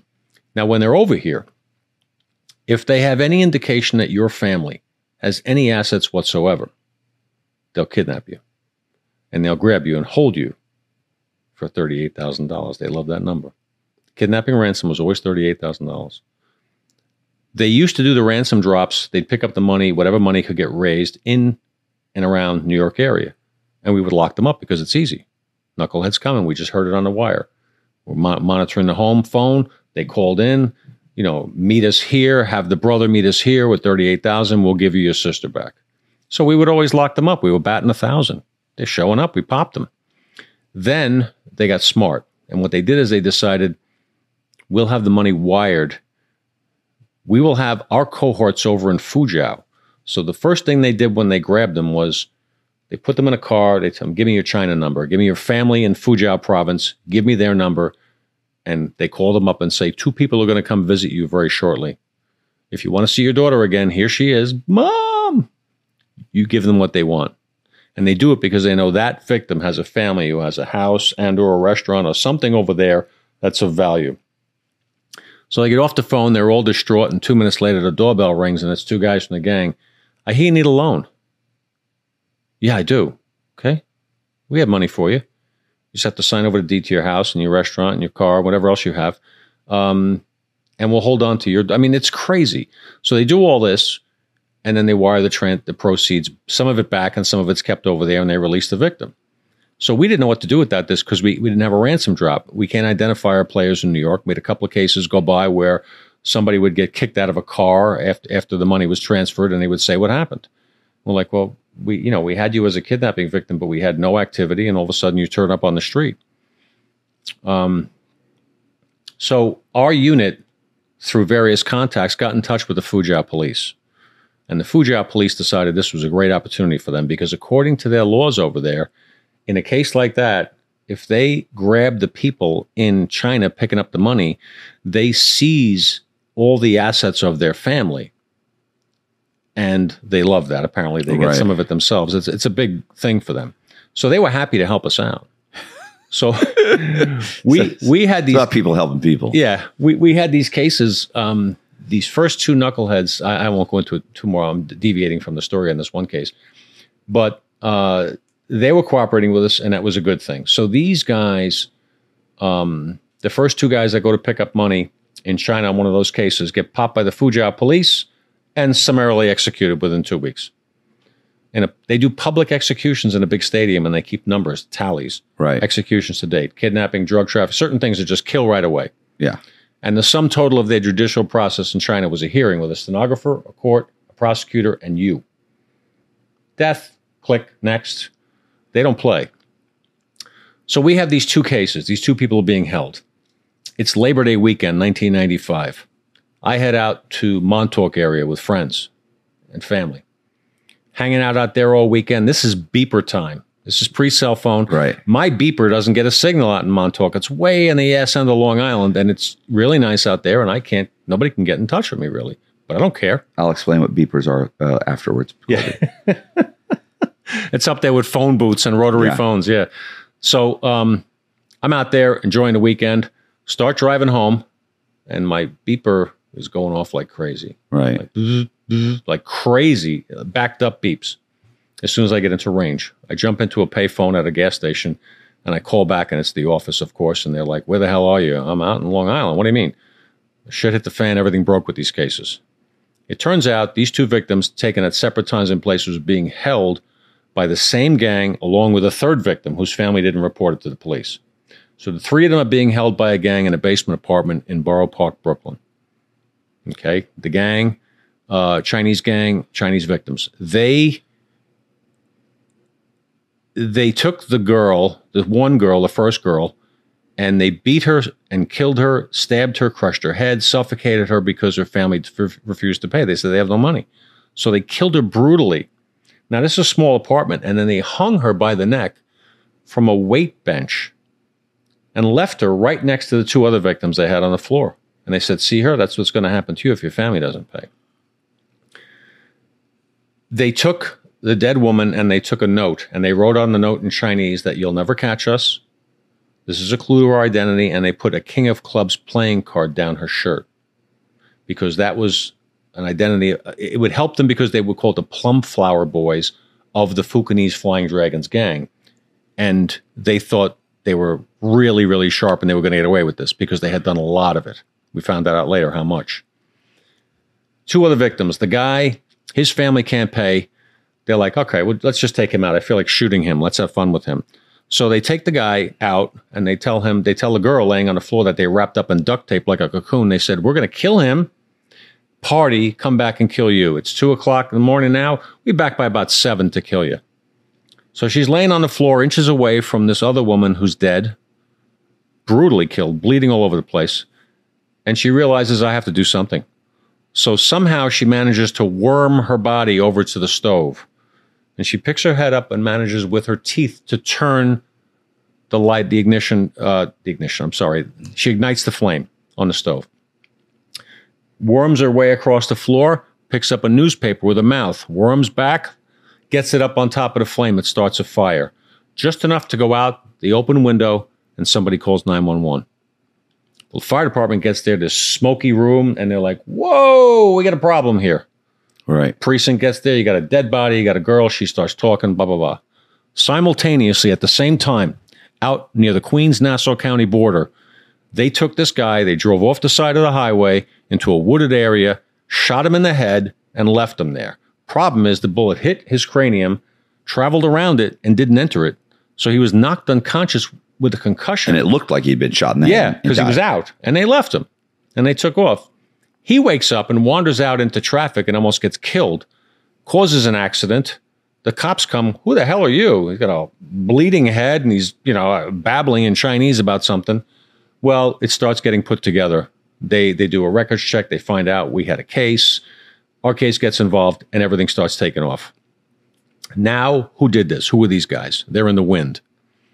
I get called in right away. We start working on it. We're interviewing people. We're doing our stuff. Tapping into resources. Who do you have that's a source within the Chinese community? Who's your source of information? Who's your informants? Who knows anything about this? Because these guys talk.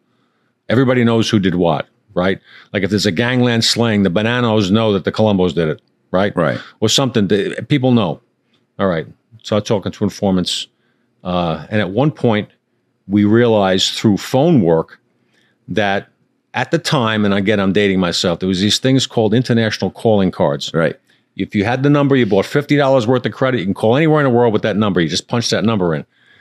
So these guys had used a calling card from this kidnapping to call over to China. The same calling card numbers were used in Seattle to call over to China at the same time. The Seattle FBI had a kidnapping case in Seattle at the same time, Chinese, and they made 2 arrests. So we found that out through the phone company. We called the Seattle FBI. They said, yeah, we got 2 people. We had 4 perpetrators. We got 2 arrested. Okay, our guys are related. Our crews are related. Can we come talk to your guys? Sure. So myself and a guy named Bill Oldham, great detective, lunatic, but a great detective. We get on a plane. We fly out to Seattle. We go to talk to these 2 guys. They're in some lockup. We meet with the 2 FBI agents. They tell us the case, and we're sitting. We're like, okay, you had 6 perpetrators. Yes, okay. And you arrested 2. Okay.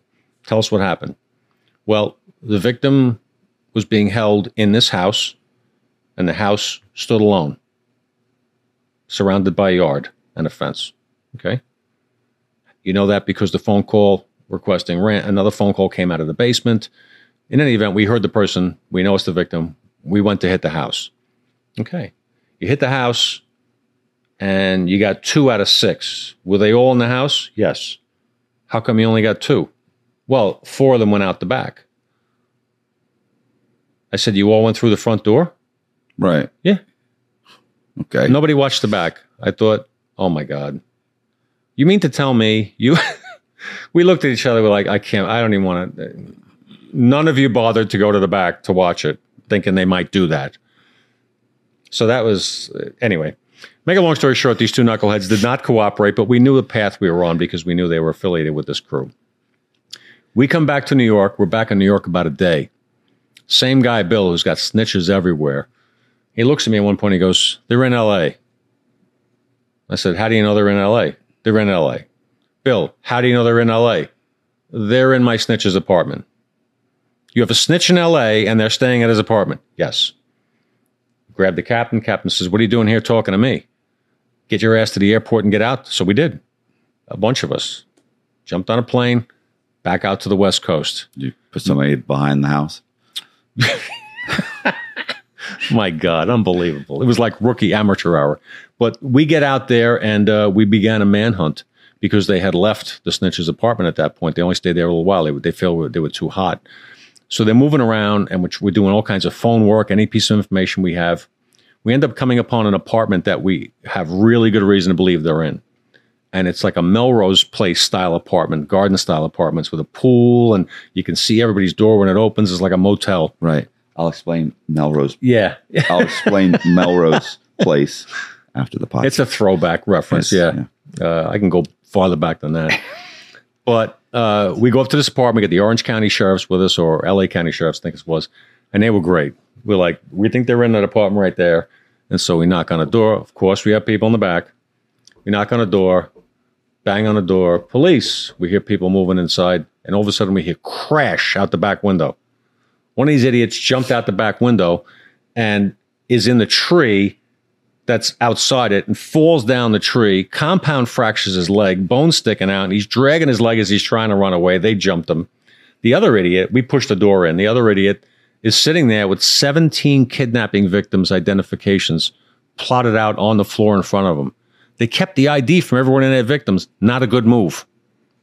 Not a good move. It's called evidence. It was the hottest trail I've ever led in my life. Oh, we know exactly who they kidnapped. So this guy gets up and tries to do the Karate Kid with me. He's about 5'5", 130 pounds. Now, to put it in perspective, I've been working 16, 18, 20 hours a day for 9, 10 days now. I haven't slept, barely seen my kids. I haven't eaten right. I'm exhausted. And you're going to try to effing Karate Kid on me? Right. Are you kidding me? So he puts his hands up and I just knocked him on his ass. I was like, no, done. No, not going to work. Wrong guy, wrong time. There's a time when I might have laughed and just had fun with it. No, I'm too effing tired. So we locked them up. We got what we got. Turns out the other 3 guys had gone out for booze and cigarettes and were gone at that moment. But later on, we found out they drove past the apartment, saw all our cars and said, adios. Yeah. Now, this is outside L.A. I think it was Alhambra or Monterey Park. These guys took off And now, how are we going to find him? Went through every piece of information we had in the apartment. Found all kinds of phone information. Started working with it. Found some numbers. Had some interpreters look at it. Said, this is this guy, Wu Jai. He's the leader of the gang. This is his beeper number. So we said, okay. We know from their beepers that they work off code. We knew that 888, 911, 888 would always get an answer. Because 888's prosperity, money, good stuff. 911 immediately. Call me. So we set up a dummy number, a Chinatown Exchange Manhattan number, and paged this guy multiple times, 888, 911. He calls back. We don't answer the phone. We don't have to. We just see the number.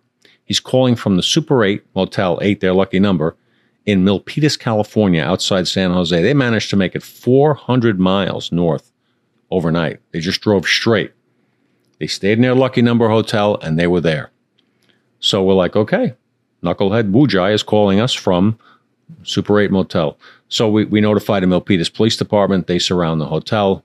We went up there, and we're sitting there trying to arrest him, and we're sitting in the car like, why are we here? We flew up, first of all, commuter flight. We're exhausted, haven't slept. Get off the plane. They meet us on a tarmac, which is kind of cool. If you can get met on a tarmac for non-incarceration reasons, yeah, it's kind of a nice feel, like royalty. Yeah, I'm getting on the cop car on the tarmac. So see you guys later. Movie stuff. Yeah, it's just the way, this is the way it plays out in the movies, not in real life. So we go to, it's funny. We go to the Milpitas Police Department. I'm with my lieutenant, Pete Tartaglia, who was a character. I'm with the guy, Dougie Hopkins from Brooklyn South Homicide, Carol Rabb, who was the case catching detective from the 6-6 squad. And we march into the Milpitas Police Department. They have a big briefing. Everybody's there. The whole department's in. It's the biggest thing that hit Milpitas in years. NYPD kidnapping, homicide, Vic perps are sitting in our hotel. They want to do the right thing, and they were great, very helpful department. So we walk in for the briefing, and they're like, okay, we got the hotel surrounded. They're in this room number. They're there. We're going to go over and get them. And so my lieutenant, who insists upon smoking in the no-smoking building that they're in, because we worked in dumps. Our precincts were like dumps. You could smoke in them. You could die in them. Right. But there's like these beautiful, clean, air-conditioned precincts.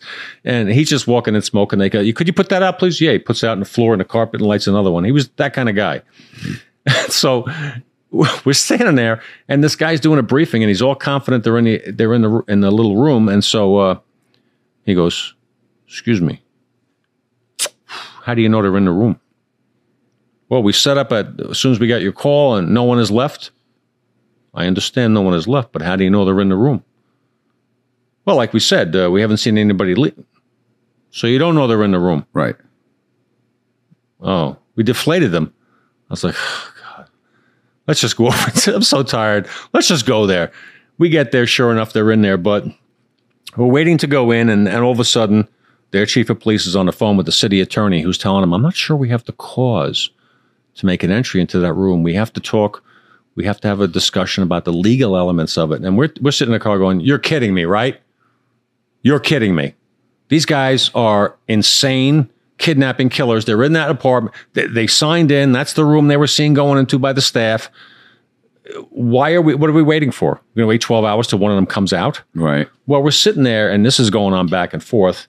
And finally, my lieutenant goes, come on, we're going to hit it. I have no legal authority in California, but we get out, we start running up to the door, and I guess they got embarrassed, and they beat us to the punch, and they knocked the door in.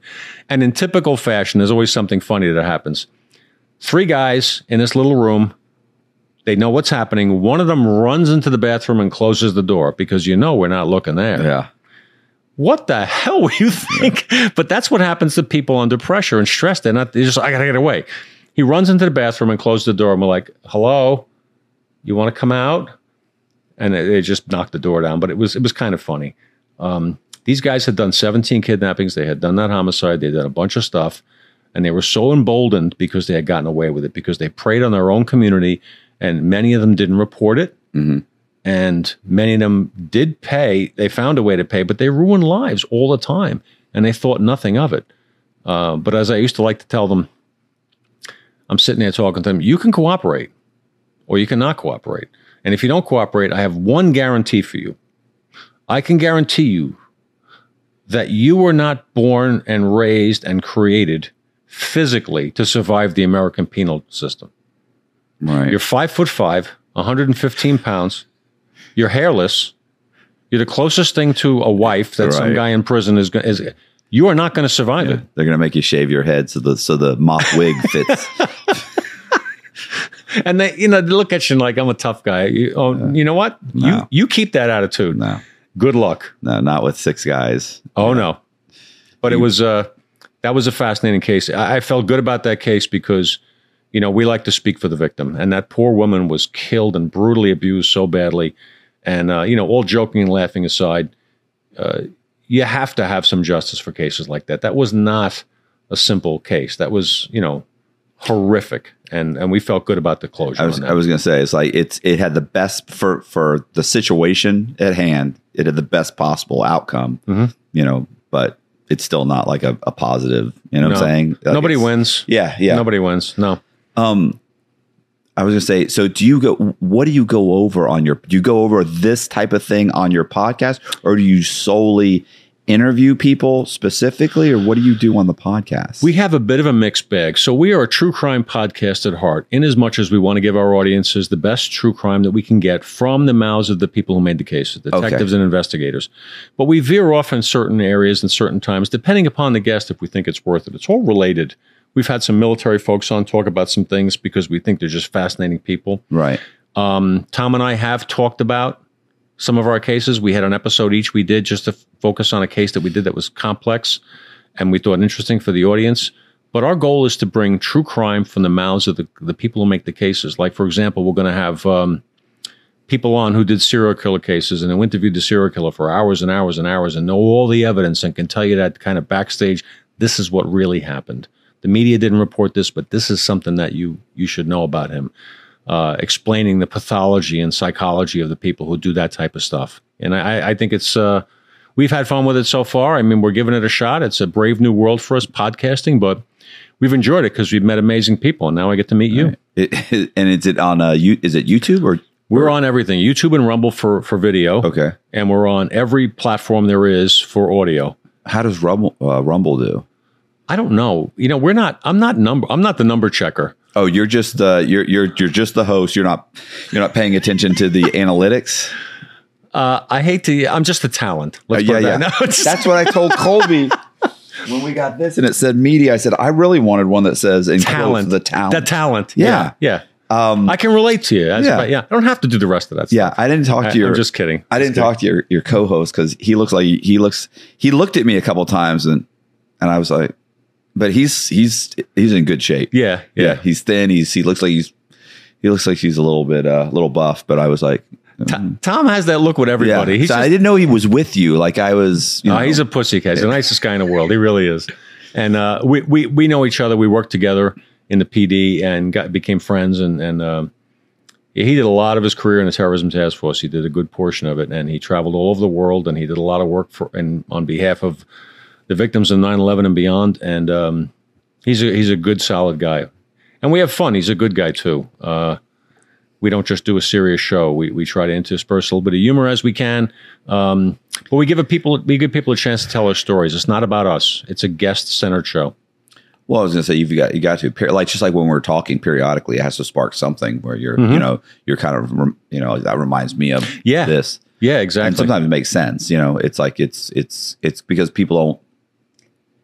I don't know. I get questions all the time. People will say, "Oh, well, this is how it is," and it's like, no, that is how it is. Maybe in California state, yeah. But in the federal system, this is what about parole? Well, won't he get probation? But he was in the feds. There's no parole. Or will he get when is he eligible for parole?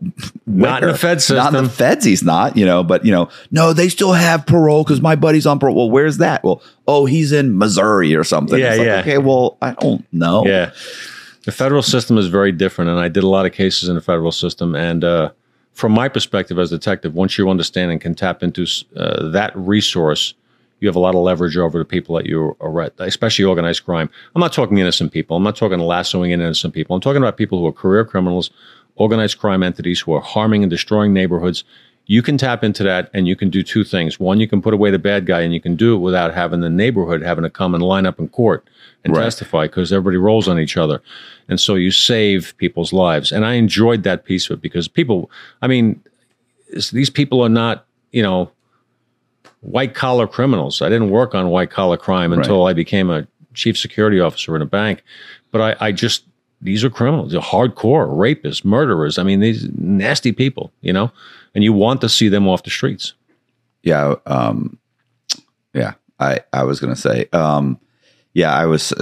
every once we get somebody that will, I'll get some people in the comment section because I'll interview someone who, let's say, who's like just innocent. Like they were, you know, just railroaded, went to prison, did like 16 years and then happened to get like the Innocence Project to run DNA, ran the DNA, found out that the DNA matched somebody else. That guy's in prison for the same kind of thing. They put this guy in prison. He gets out. And so then in the comments, they're like, you know, half the people in prison are innocent and the cops this, the cops that. I'm like, listen,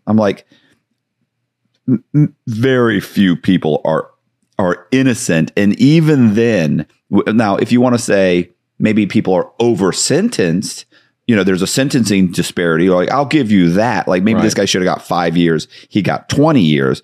Okay, I'll give you that. But innocent, I didn't mean anybody that was really, even if they're innocent of one thing, it's like the guy was still making meth. Yeah. Like, I get it. That was wrong. They probably should have just focused on the meth. Right. You know, a lot of crazy things happen with that. And I would agree with you. The vast majority of people who are in prison earned it. Yeah. And, but if you ask them, there's not a guilty person in prison, not a single one. But that's normal. Human beings, we all. But to pull back a second, I would rather never have made an arrest than arrest one person and put them away wrongfully. Right. Do mistakes get made with identification?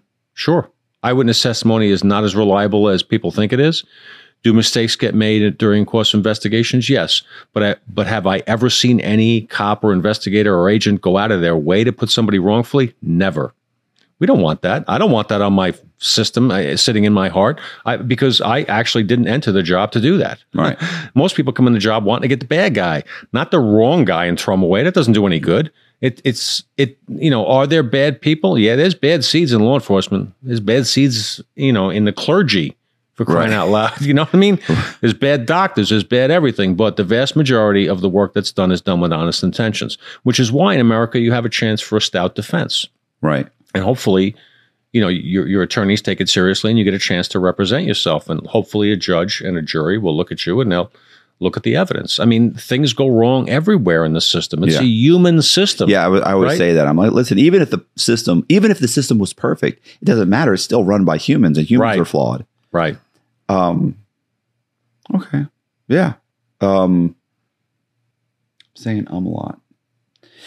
Do you feel like there's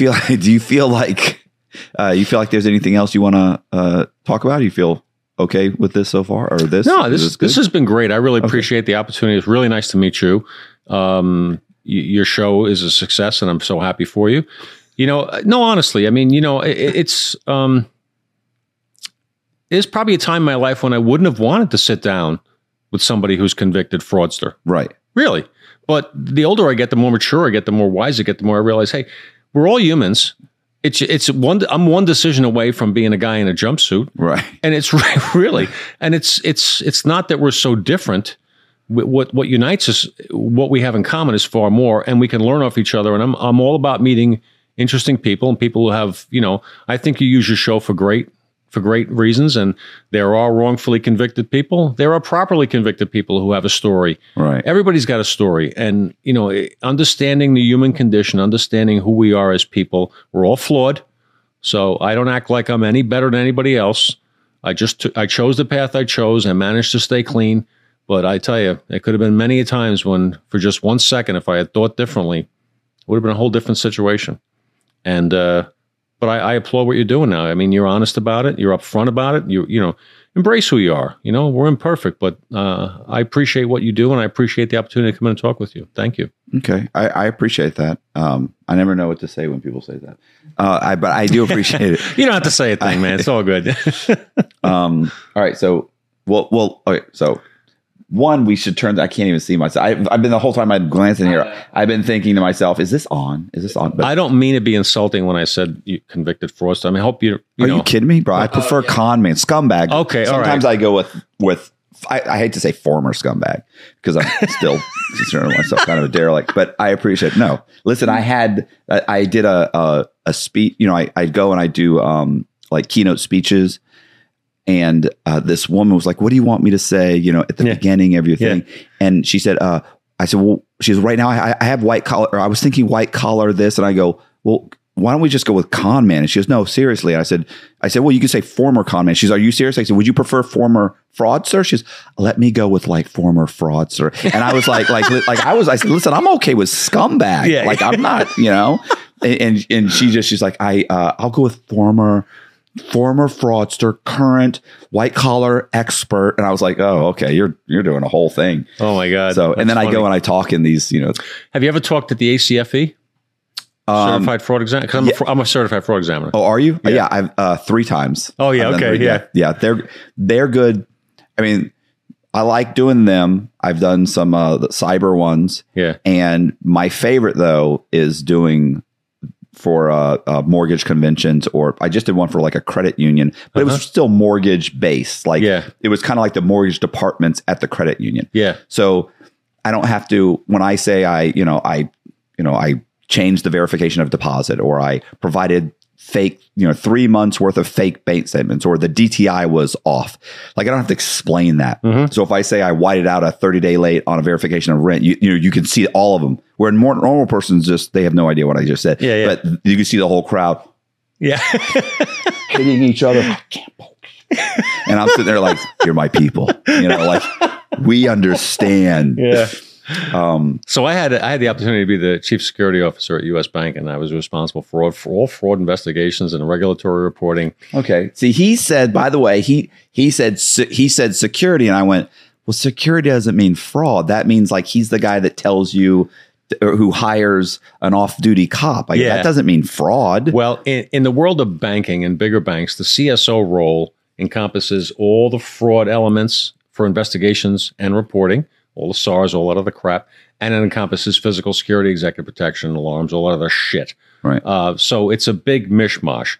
The bigger part of my job was dealing with the Federal Reserve Board and the Office of Controller of Currency on regularly. They would look at my team's SARS and break them apart and break their balls on page 37 of this stupid fucking endless piece of paper describing how somebody, did some element of fraud somewhere. All right. And one of the biggest things that I think most of the public doesn't understand is if it ain't over $5,000, there ain't nobody in any bank investigating it. Right. Unless they have a personal interest or you break their balls. It ain't happening. So you can take $4,000 a day in various fraudulent schemes easily from the same bank, and they'll never know who your name. All right. They don't care. I mean, they let it go. They write it off because they don't have the time. I had 120 investigators almost working around the clock writing frickin' SARS. That's all they did. They don't investigate. They write SARS. They gather information to tell to the government, who ignores it. All right. So, I mean, it's actually, I had one business. The whole time when I was pulling money out, I had one CTR filed on me, and we're talking about removing millions of dollars out of the bank in cash. What did you do? I'm curious. And I had one SAR, by the way, one suspicious activity, just one. Out of all the times I would go in and say, hey, I need $8,000. I need $7,000. I need $9,000. I need $2,000. I need this. One time I went in and cashed a check for $2,900 for $29,000. $2,900 for $29,000. That was a CTR. That was it. And that guy, that was that bank manager, and he knew something was wrong. Yeah. He did everything he could to figure it out. Yeah. And he still ended up coming out, and because I wasn't leaving, I don't know how long it's going to take. Make a call. Yeah. Yeah. Need my money. Mm-hmm.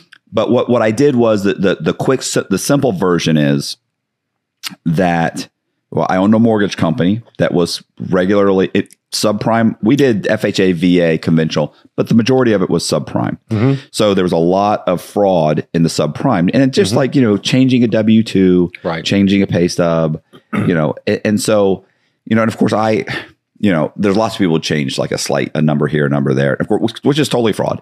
But I got to the point where it's like, now I'm going to change bank statements. Mm-hmm. Now I'm going to make my own bank statement templates that are in color. So I could send the color bank statement, 3 months worth of color bank statements, original bank statements, to the underwriters, because they would see the originals and they'd call you up and say, oh my gosh, Matt, you sent us the original. I go, oh, man, I'm so sorry. Can you send them back? And they go, sure. And I go, oh, can you go ahead and, you know what? Go ahead and stamp those certified, copies that you saw, the original copies. Oh, yeah. And they'd make a copy and certify, and then they don't even call them. And I'd mail them back. So, and then it got so bad that I then realized, well, what if they do call? So, and so what you did is I actually went and I made bank websites for my own bank, with my own bank statements, so they could call, and we would hold on. You'd say, well, I can't tell you how much is in the bank. But if you tell me, I can verify whether I can tell you whether that's true or not. Yeah. Well, right now it says the balance was, yes, that's true. Okay, thank you. So I did. There was all these things. It's funny. All the protections in the world, all the what do they call them? Oh my God! Safeguards, security procedures.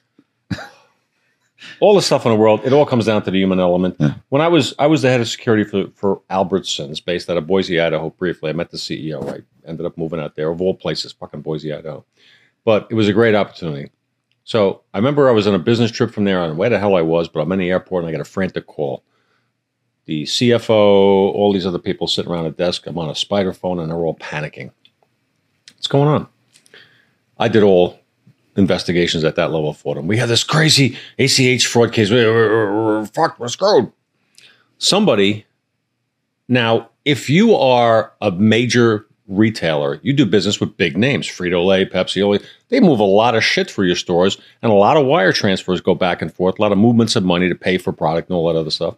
So this one girl who made $13 an hour, her boss was a director, made about $200,000, and it was his job to make sure that anybody who changed the bank account information for payment to any of these companies, he approved it.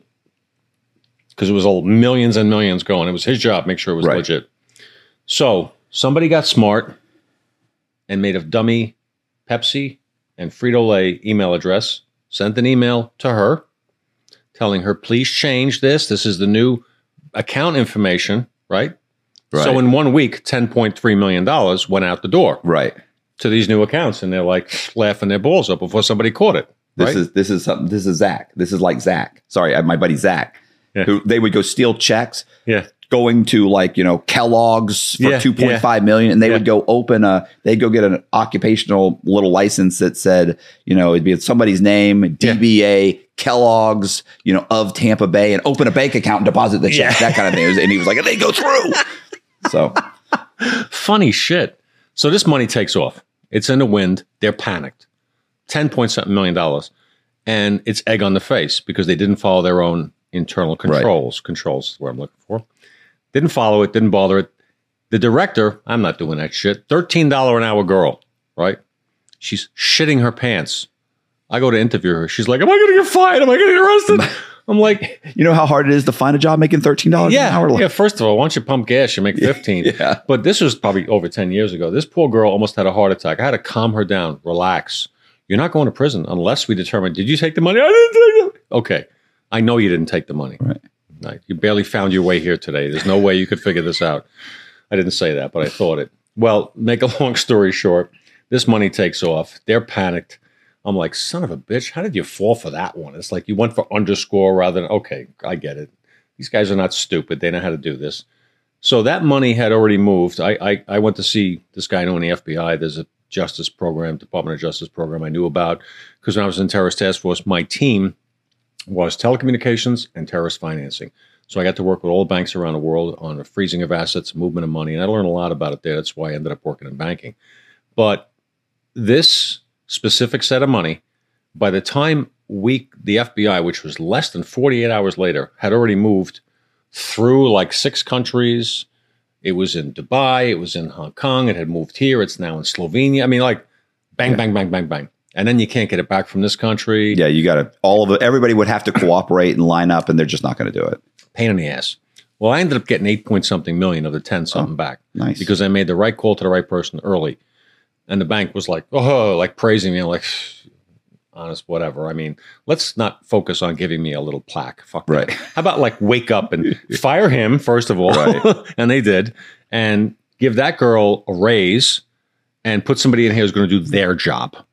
Don't make her do that job. Right. Now we've addressed the situation. But it's amazing how many people fall for that shit. Yeah. It's almost like reminds me of the stupid bank. People get these letters, I'm a barrister from England and the Nigerian scam shit. Great. It's so funny. Yeah. You fall for that, you got to be like marginally retarded. Yeah. I don't mean to put retarded people down. Why would you fucking answer that? Dear sir. Oh, you ever see that guy, James Veitch, the comedian? There's a skinny little Brit guy named James Veitch, Veitch, who does TED Talks where he messes with scammers. Oh, yeah. I've seen several of them, but he's a riot. He's funny. Dear sir, Winnie Mandela, the Winnie Mandela is reaching out to me to have me take her check. I have this check for $2 million. You can keep 100,000 if you just. People fall for that shit though. It's amazing. Oh my God. How long did you work for what was it? A U.S. Bank? U.S. Bank was what? 3 years, 3.5, 4 years or so before they did a reorg. Federal Reserve Board said you have to have a complete center of excellence for fraud. And my job was just going to be the physical piece. And they looked at me and said, we pay you way too much to just do that. I said, I don't want to just do that. Here's your package. I said, thank you. Highway robbery, legalized. Gave me a nice big check and I walked away. And since then, my wife and I do a bunch of entrepreneurial stuff. Like we do, Tom and I do this. My wife and I own, of all things, a franchise nail salon. Right. It's based out of Sarasota. If you guys live in Florida, maybe you've heard of Paint Nail Bar. I don't know if you have. She goes to get her nails done, whatever. But what the fuck do I care about nails? I was going to say, I don't give a shit. It's a business. She's happy. We do live in we live in Florida. Where do you live? I live in Wesley Chapel, which is like maybe 20 minutes north of Tampa. And Colby lives in Lakeland, which is about 45 minutes or an hour from me. It's about 50 minutes. It's right in between Orlando and Tampa. Yeah. Oh, cool. Pretty much dead center. Cool. Yeah. So was this good for you? Is this something you can use? I hope so. Yeah. This is good. This is good. I was going to say, I think, I mentioned the chain. I was going to say back to me. When we were talking about fraud, I was going to say like it wasn't just changing that. It was like I ended up making fake identities. Oh, okay. And borrowing money from the bank. So it ended up being like multiple scams, like 11.5 million, 3.5 million. Okay. Went on the run. Like that's kind of why. So I ended up doing 13 years in federal prison. I just got out but the first 10 years are the hardest. So the last, oh my God. So where were you? Oh, I was in Coleman. Where's Coleman? Coleman's 1 mile north of Tampa. Oh, wow. Okay. Yeah. I was like the medium for 3 years. Like it's all fraud, but I got 26 years. So you have to, if you're over 20 years, you have to go to a medium. Mm-hmm. So I ended up in a medium where these guys are like stabbing each other and there's riots and there's, but I would say like, I felt like I was like a non-enemy combatant in a war zone. Like, this is all happening around me. I'm just I go to work. I teach GED. Mm-hmm. I teach the real estate class for 10 years at both facilities. And then I came back to my cell and I write or do whatever. And then I went to the low and then I started writing guys' stories and I did that. And towards the end, guys kept saying like, bro, when you get out, you got to do a podcast. I'm like, well, what's a podcast? Yeah. There was no pod. YouTube had just come out like a couple of years. I'd never been on it. Yeah. So I didn't know what YouTube is. Oh my God. And they're telling me what a podcast is. And probably the last year or so when I was about to get out, people started giving me articles. Mm-hmm. Like, this is a podcast. Look at the top 10 podcasts. Like, bro, look, it's all true crime. It's this. And I'm like, oh, okay. So I got out and I tried to figure out what this was. Yeah. You know what I'm saying? Like what is a podcast? And I still didn't do it right away. We just started, I did it for about 6 months by myself. And then I convinced Colby to come in and help me. And so we've done that for about 2 years. That's great. And it's, it's been the last 6 months to whatever, that's my 6 or 7 months. It's like gotten to the point where it's like, it's actually starting to make money. And so now it's like, it's all I do.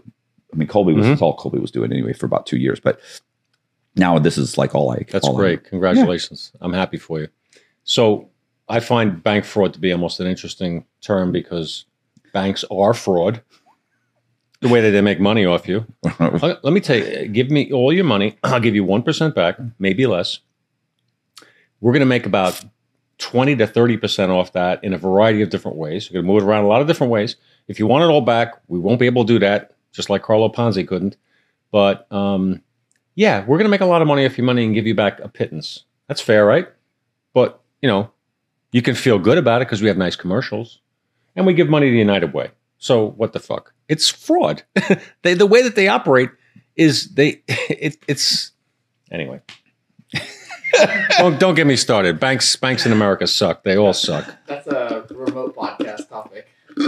Yeah, I was actually. It's funny. Might have to wear glasses and disguise my voice for that one. Well, when I said, so do you feel like that? Like I was going to wrap it up, and then when we were going to get off, I was going to say, do you want to do another one like remotely? You know, just about like. Or first, I was going to ask, what did you do? And if it was fraud related, I was going to say, do you want to do a remote one just on kind of like, you know, your time at U.S. Bank and, you know, that sort of thing? We could. Well, I don't know that I have a lot of stories from that, to be honest with you, because at my level, I didn't read every case and I wasn't investigating them. And there wasn't a lot that popped up to my level. Right. It was so much run of the mill kind of stuff. I don't know that I could give you good stories from that. Let's put it that way. That's fine. I have a buddy named Zach, and one of his stories is, which is, you know, plays into what you had just said. He actually he was cashing checks.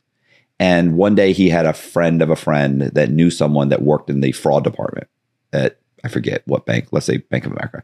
So he goes and he meets the guy. He says, look, I'll give you $1,000 to just answer 10 minutes worth of questions. So the guy meets him, he gives him $1,000 and he asks him some questions. Look, if I go and do this, what do they do? If I do this, what are they going to call? What, you know, and he's like, yeah, this, he answers the questions. And then, so they're talking, and then, you know, he of course pays him and he goes to get up and the guy goes, wait a second. He sit back down. He goes, what's up? He said, you got another $1,000 on you? And he goes, yeah. He said, I'm going to tell you something that happens all the time. There's nothing we can do to stop it. He said, now, most people I wouldn't tell because I don't think they could do anything with it, but I think you can. He goes, give me $1,000 and I'll tell you what it is. He goes, here. He says, okay. He said, if you have a bank account and you go into the bank, he said, and you take out $1,000, $5,000. He said, and walk into the bank the next day and try and pull your money out. And they say you don't have $5,000. And you say, what are you? What happened to my $5,000? And they check and they go, it was removed, you know, whatever, 20 minutes ago, or it was removed 2 days ago. You go, I didn't take it. Because they have to give you your money back immediately. And he went, what? Because they have to give you your money back. Because now they can do an investigation. They can do this. They can do that. He said, maybe they'll give you the money back, close the account. They're going to give you the money back. And he said, and we don't, he said, we don't investigate anything under $10,000. And he was like, holy shit. He's, I don't know what you can do with it. He's, I know that periodically bank employees tell their friends who have had accounts, like they'll load up the account, put $9,000 in the account, leave it there for a few days, and then they'll remove it. He said, like, they'll take their debit card, drive 4 states away, remove it, and walk into the bank 20 minutes later and say, hey, I need to get out $1,000, and have the teller say, you don't have $1,000. You have $42 left. You just took out $9,000. What? Yeah. And so he was like, okay, thanks. So he got up and left. And I remember he said his wife goes, well, there was $1,000 wasted. He goes, are you nuts? Because that guy just gave us the ticket, the golden ticket. So he turned around because he could make fake IDs. So he would go and get people, and he'd give you 3 IDs and you 3 IDs and send you to, you know, Idaho. He'd have you go open 3 bank accounts, because you can open about 3 accounts, you know, at 3 different banks before the 4th bank starts to go, wait a second, are you? Because they run you through like check systems or that. And they're like, did you just go to, you know, you got a bunch of inquiries. After about the 3rd one, they start going, no, we're not going to open an account. So each guy had 3 IDs and opened up 3 bank accounts in each ID, and there's 3 guys. So we're talking about like $100,000 at this point. He would then have them, once they got their debit card, they would clone it. They'd send it back. He'd make a card in Florida. He would then go into a U.S. post office. He would order 9 $1,000 money orders, swipe it, punch in the PIN number. They give him the money orders. He'd then go deposit those in a corporate account that he had. He'd then call those guys up and say, hey, Jimmy, go in the bank. Yeah, I just did, whatever, U.S. Bank. Jimmy would walk into U.S. Bank as Jimmy, walk in and say, hey, I need to get out $200. And the person at the counter would go, you've got like $40 in your account. Mm-hmm. What are you talking about? I got over $9,000. Mm-hmm. And they go, no, it was taken out. When? About 30 minutes ago. Where? Florida? And then he'd get Florida, like, I'm in Idaho. Like, what are you talking about? Yeah. She goes, do you have your debit card? He'd go, right here. And they go, gosh, you need to just talk to Jan. And then he talks to Jan, and Jan's like, oh my gosh, I'm so sorry. We'll be going to put that money back. Even if Jan said, that's weird. It's weird that you opened this account. She still has to give you the money back. A week ago with $9,000. You just got your debit card and suddenly the money's taken out. He goes, yeah, it is weird. And Jan, I'm not saying that you guys are running a scam here at the bank, but you guys took my money. Well, we're gonna need to call the police. Call the police. Mm-hmm. He's got a fake ID. He's not real worried, and he also knows they're not going to. She's not going to call the police. No. So, she may make a referral to corporate security, who may follow up, except it's not the threshold. It's not a sorrowable amount, right? And they don't give a shit. And so, listen, they put the money in the account the next day. He takes the money, closes the account. Yeah. He would have them walk in and say, I'm not saying you guys are doing anything illegal, but I'm done here. I'm done. Yeah. He'd get the money, and so he did this like forever, like for years. And the guys he's working with are horrible, by the way. Yeah. He's like, they're drug addicts. They take off with the money. They were like, he actually came up with a system where he would remove the money. Well, one of the things they would say is, what do you mean my money's gone? I just wrote a check for a down payment on a house for $9,000. That's going to clear tonight. And they'd be like, don't worry, it'll clear. And so he got the money back. They didn't actually, but they would go in the next day when all that was clear, and they'd close the account. Mm-hmm. So he did this for forever. And he said sometimes the problem is they're drug addicts. So, they'd make whatever, 40 grand or 80 grand. He said they'd get 20.